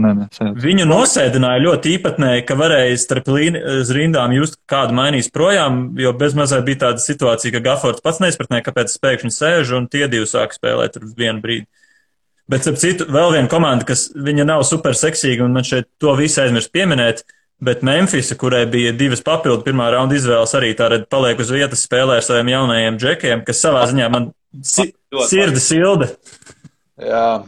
Es neticu, ka viņi playoffos šogad viņi vēl nav nobrieduši. Viņi tagad ļoti labi regulārajā sezonā spēlē, bet playoffos viņi tālāk pa otro kārtu noteikti netiks. Tas ir mans predictions. Vēl viens Niks arī nekādu izmaiņu neveic. Ja Niks nepārāk. Tur bija baigi liela, ka Rendla mainīs. Tur bija gandrīz vai kaut kāds tur. Kaut kas bija ietvītojis, ka koeficients bija kaut kāds 1,4, ka viņa aizmainīs. Tā kā tas īstenībā ir pārsteigums, ka viņš palika, jo viņš tur baigi sadirsies ar faniem un tā, bet, redzēt, palika tomēr. Kemba arī. Tur galīgi Kembas signings galīgi viņiem neiet, Kemba vispār. Protams, kaut kāds statistika viņš pa brīdim atnes, bet aizsardzība tam pirmiem pieciniekiem ir kosmonauts. Ibado regulāri jāroja piecinieku malā, un tad viņi laiž Burks un pārējos tos otros quicklies, kas, lai glābi situāciju. Kādreiz izdodās saglābt, biežāk neizdodas nekā izdodās. Tur jau jāgaida Roses, ka būs apakaļ, bet, Kemba tur, es nezinu, Kembam jau ir viens buyouts, ko maksā Oklahoma, lai dabūtu to augu apakšu, un tagad viņam vēl viens buyouts varētu spīdēt, ka viņam tur, cik tur katru sezonu pa 10 miljoniem vai 9 tur maksā. Sēdēt pludmalē, par to nekad. Jā, mierīgi, iedomājies 30 gadā, un tu neko nedēļ. Tad cik par Ruperu runāt, kādi jums ir sajūta? Nedomājies, tu tomēr spēlē Bostonā, tas ir leģendāra frančīze, kas vismaz pa kaut ko cīnās šogad, un tev aizsūt uz Houstonu, tad jāpēl nav, tikai basketbolu tur nekāda jēga nav, to pašu mēs varam teikt tur pa Freedom atkal. Bet Šūders, man liekas, arī nedaudz toksisks spēlētājs. Nepavēl tomēr Lakers viņu īsti nepagarināja. Un kaut kā viņš, protams, statistika vāc, bet tā kopējais iespējas uz komandu nav pārāk labs. Vācijas izlases viņš tur vispār toksiski iznīcināja, kad savulaik viņš bija pieprasīt tur kā rockzvaigzne Raideri. Tādu Raideri, lai viņš spēlētu, ja tad viņam tur vajadzēja. Es biju tajā stāvā, kur dzīvoja visi viņa 12 draugi ar viņa krekliem kaut kādu staigā ar kaut kādu tur logo, viņa kaut kāds brands un ko tur. Es sākumā domāju, kas tur, nevar vispār saprast, pēc tam man tikai pastāstīja, jo parasti jau tikai spēlētāji dzīvo, tad viesnīcā tur nav parasti cilvēki, bet izrādās tie nebija parasti cilvēki, tie bija viņa draugi visi. Bet es piebildīšu starp citu, es piekrītu, ka viņš ir dīvains džeks, un viņš taču pagājušajā gadā atteicās no cik 80 miljoniem no Lakers, un beigās dabūja tikai 1 gadu līgumu. Bet te ir nianse, tāpēc jau NBA noteikumi ir tik piņķirīgi. Džeku, kur tu paraksti tikai uz 1 gadu, tu nevari ar birdraitiem noturēt. Proti, tad visi varētu iedot 1 gadu līgumu un uzreiz nākamajā gadā samaksāt 4 gadus. Tā kā Celticiem no viņa būtībā nebija nekāds labums. Vai tu izspēlē ar viņu pavasari, vai tu labāk uzreiz laid projām, jo tu viņu vasarā tev nenoturēs. Un viņš nav superīgs. 3 gadi jānospēlē vismaz, lai varētu tos birdraits dabūt tos, vai cik, vai 5 gadi. Kā? Jā, vajag noslēgt, ja ir 2 gadu līgums ir early bird rights, ir 3 gadu līgums pilnais bird rights, bet vai arī tu vari saņemt no citas komandas, kas jau ir parakstījis tādu līgumu, tad tev tie bird rights pārējie. Tā kā, viņi iepazina Šrūderu, viņi redzēja, ka Šrūders izcils palīgs nav. Būtībā playoffos viņš būs, nebūs kāda starpība. Labāk dabūt kaut kādu taisu, es pieņemu, ka jā, viņiem viņi palīdz arī Viņi vajadzēja palīdz zem algu griestiem, viņi tur baigi bija pārtērējušies, un es domāju, ka tas tīri no tāda viedokļa izdarīs. Gan. Lēmu. Tāpēc viņi arī šodien aizmainīja 2 spēlētājus pret neko būtībā arī vienā brīdī. Apkopoties iedodam ieguvēju zaudētāji trade deadline'ā. Sākam ar tevi, Žāni. Es domāju, ka Bruklina numur 1, es domāju, lai vai kā man salīdzinoši nepatiktu Simons un patiktu it kā Hārdens, bet šajā situācijā, es domāju, acīm redzams ieguvējs. Es domāju, ka Vašingtona ir iegūs, es gan nezinu, ko viņi tur vispār veido un kāds viņiem tas nākotnes vīzija, es tur vispār neredzu nekādu vīziju, bet tīri no maiņas viedokļa viņi ir ieguvēji, kas vēl jau nav, jo tik daudz kaut kas bija interesants, kad man jau viss. Jāna, ko tu pa tām komandām sāki, Sacramento? Es domāju, ka tur, es nezinu, man liekas, ka Sacramento, Indiāna abi uztaisīja labu treidu, kas tiešām abiem tā kā der. Visas pārējās maiņas, mēs tur, cik spriedulējām, visi diezgan acīm redzējām kaut kur labāku vai sliktāku tā kā scenāriju, kur kāds tā kā ir ieguvējis. Varbūt kaut kā tie zemtekstēti. Nē, tomēr piedāvāja, nav trades noticies. Lakers agreed to trade Russell Westbrook for Rockets John Wall. Rockets did not agree, skaidrs, jā. Tur sākās mēmes jau, kad Lakers piedāvāja Westbrooku pret Wallu, bet Rockets atteicās, jā. Tas bija gaidāms. Tā kā nekur nekas nav noticis ar Lakers džekiem. Kas zaudētāji? Es domāju, zaudētāji, jocīgi tā no Dallas perspektīvas tā maiņa, komanda noteikti nav palikusi labāk, jā. Vismaz uz sitienu liekas, ka nav palikusi labāk. Jautājums, kā tas viss tur ar visām naudām, ar visu Kristapa līgumu, kā viņi to pārvērtīs pēc tam tālāk. Bet uz sitienu liekas, ka viņi jau neieguva nekādus ne draft pikus, ne tur nekāda ilglaicīgā. Dāvim arī jāmaksā, Dinvidiem arī jāmaksā. Tur ir vienkārši maiņas spēlētājs pēc spēlētāja, tā kā es neredzu kaut kādu ne ilglaicīgu, ne īstermiņu ieguvumu.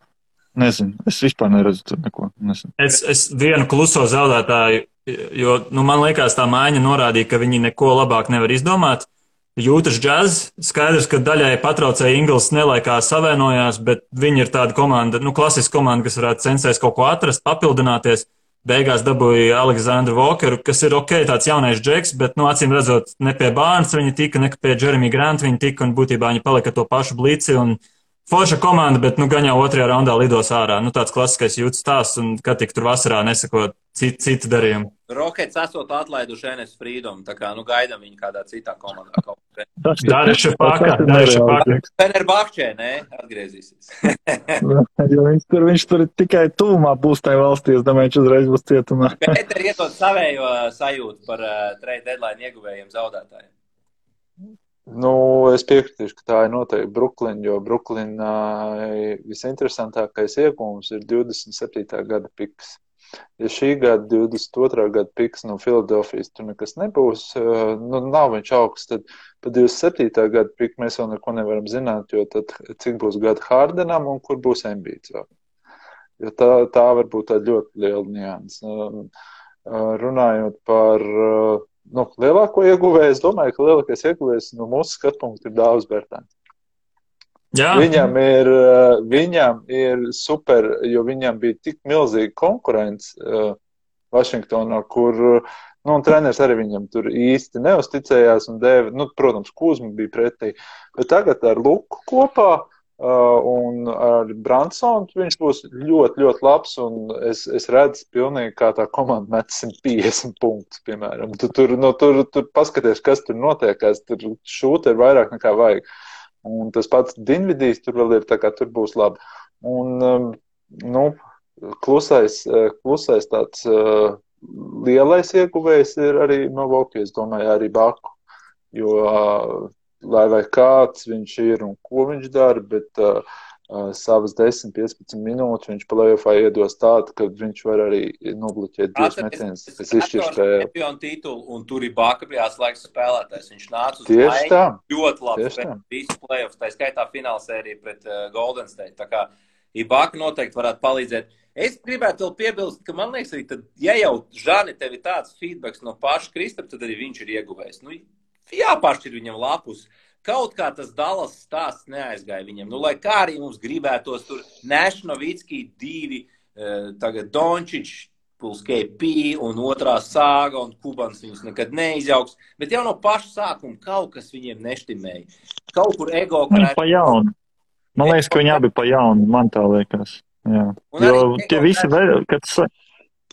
Nu, kaut kur bija tāda sajūta, ka Kristaps gaidījis kaut ko citu bija Dallasā. It kā viņš aizmuka no Ņujorkas, ļoti priecīgs bija, likās, nu, tulīt būs, bet beigās, redzi, viņi tikās ar Luku 17. gada Eiropas čempionu laukumā, un tur bija ap divu žilbinoši, un fantastiski spēlēja viens Slovenijas izlasē, viens Latvijas izlasē. Žāni, tu arī spēlēji tajā mačā, ja? Pagāja 2 gadi, un likās, ka varbūt viņus abus salikt vienā komandā, bet beigās tomēr nesanāca šādi, beigās vairāk sanāca šādi, ja? Tomēr cīnījās viņu vairāk viens ar otru nekā kopā, palika tāda sajūta. Un varbūt, ka Kristapam vajag pāršķirt to jaunu lapus, ok, beidzās Teksas stāsts, pārāsimies uz Distrikt Kolumbiju, jau uz ASV galvaspilsētu, varbūt tur labākies.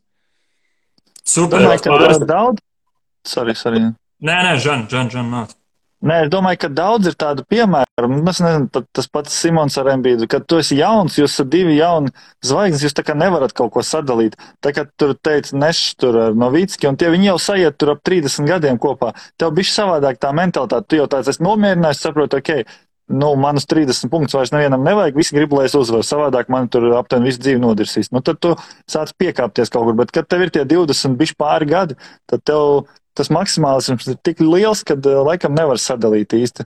Un likās, ka Kristaps varbūt ir bišķi jau tagad vecāks, kaut kur sāk piekāpties, bet tā piekāpšanās, ja viņi ir tā kā varbūt daļai dažreiz no vienas puses, vai ja pēc statistikas tā var dažreiz spriest, tad arī varbūt tā apmierinātība nav tāda, kāda gribētos. Un no Lukas puses arī, nu, viņš jau it kā, es neteikšu, ka viņš tur vispār šogad tur kaut kā nedeva vai deva. Man liekas, ka it kā viss bija ok laukumā, bet, nu, laikam jau tomēr tas jaunības maksimālisms, mēs salīdzinoši jau visi vecāki, bet, nu, kad es atceros, ka tu spēlē 20 gados un kad spēlē 30 gados, tev tā uztvera laukumā ir bišķi savādāk. Tur tajā vecumā tev liekas visai ziet, maucam, metam, es gribu iemest tur un tur, tad 30 gados tu vairāk domā, ko tie jaunie met visu laiku aptuveni. Nu. Jāni, man vēl, Džek, vēl viena incidents.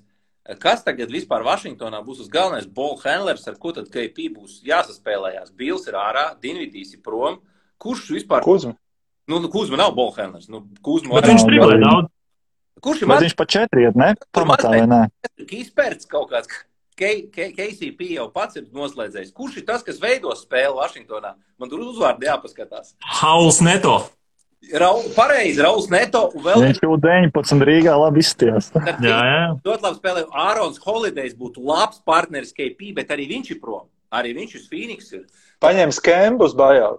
Bet nopietni, svarīgi, Kristapam kā gariem ir baigi svarīgs tas mazais, kurš tās bumbas viņam dos, ko viņš spēlēs. Es pat nezinu, kas vispār tagad Vašingtonā tur ir galvenais žeks. Nu, man liekas, KP ir vairāk jau KP jau vairāk patīk, ka viņam iedot tur, nezinu, postā vai kaut kur, un viņš pats kaut ko izveido. Tā kā es domāju, viņam varbūt pat ir labāk, ka tur nav neviens, kurš, jo pick and rollā, ja viņš, nu, tur viņš nerolo jau tik baigi bieži, lai viņam tur, nu, ir tie pāri saulē upi tur ar Dončiču, bet tas varbūt nav tas lielākais viņa ierocis. Respektīvi, labāk kaut kāds no-names, kurš vairāk dod piespēles viņam. Nu, Rauls Neto, viņš labi dod piespēles, viņš ļoti prātīgs spēlētājs, bet es tev piekrītu, ka tur pa 1-2 vispār nekā nav. Tur tiešām, nu, es arī, es rit kā zinu visus sastāvus, bet, nu, Kisperts tu teici, ja, ka tur es nezinu pat. Jā. Antonijs Gils no Himkiem spēlēs. Reini, tu kaut ko gribēji teikt, pirms Žanis sāk, varbūt kaut kas tev palika, ko tu gribēji, kaut kādu summary, iedod summary. Ne, es pāris klusos uzvarētājs. Montres Harels, kurš tagad varēs ķert no Lamelo piespēles un, nu, Plumlee nederēja kā variantu. Šarlotei, es domāju, Šarlotei, lai ko tur spēlēt. Šarlotei vienkārši noderīgs centrs. Kas vēl, ko es gribēju izcelt? Es domāju, Dontam DiVincenzo interesanti iespēja Sacramento. Viņam arī būs vasarā jauns līgums. Es nezinu, kā viņi to visu sauks kopā, bet katrā ziņā Džeks, nu, var pierādīt sevi. Oklahoma City's jaunie Džeki. Visi domāja, vai Oklahoma City uzsūks kādu līgumu. Viņi ir 22 miljonus zem augu grīdas. Un ja tu nesasniedz augu grīdu, visi aizmaksā esošiem Džekiem. Tā kā apsveicam Aleksēju Pokuševski un vispārējo bandu. Viņi varēja vēlreiz Westbrooku paņemt un pēc draft pēc tam, ne? Jā, piemēram. Gary Harris vai Earls tur vēl ir un kas tur vēl pa brīnumiem. Josh Gidijs un vispārējie brīnumi. Daidlijs. Jā. Un starp citu, man liekas, ka ņemot vērā, ka lielākā daļa rietumos, austrumos bija lielākā daļa maiņu, vai ne? Ņemot vērā, ka rietumos ne Golden State, ne Memphis, nu, kaut vai nepaņēma kaut kādu, labi, Memphisai varbūt īsti nevajag, bet kaut kādu papildu džeku, kas vienkārši nodara.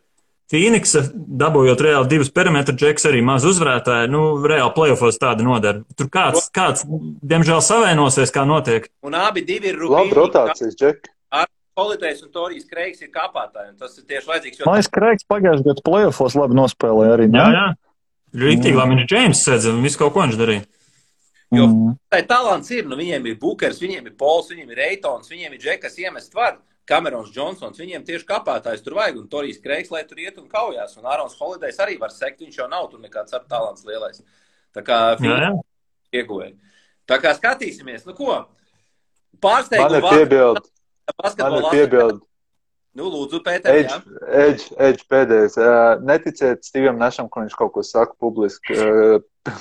Viņš pirms šitās maiņas teica Hārdens, tur jā, nekādā gadījumā mēs tur esam laimīgi. Un pirms tam, tā kā bija viņi no Houstonas dabā, viņš teica tieši to pašu, mēs tur esam laimīgi ar savu sastāvu. Tā kā viņš pateica, ka viņiem viss kārtībā, ka Stevs Nešs atvēr mutes uztaisīja betu, ka Hārdens būs prom.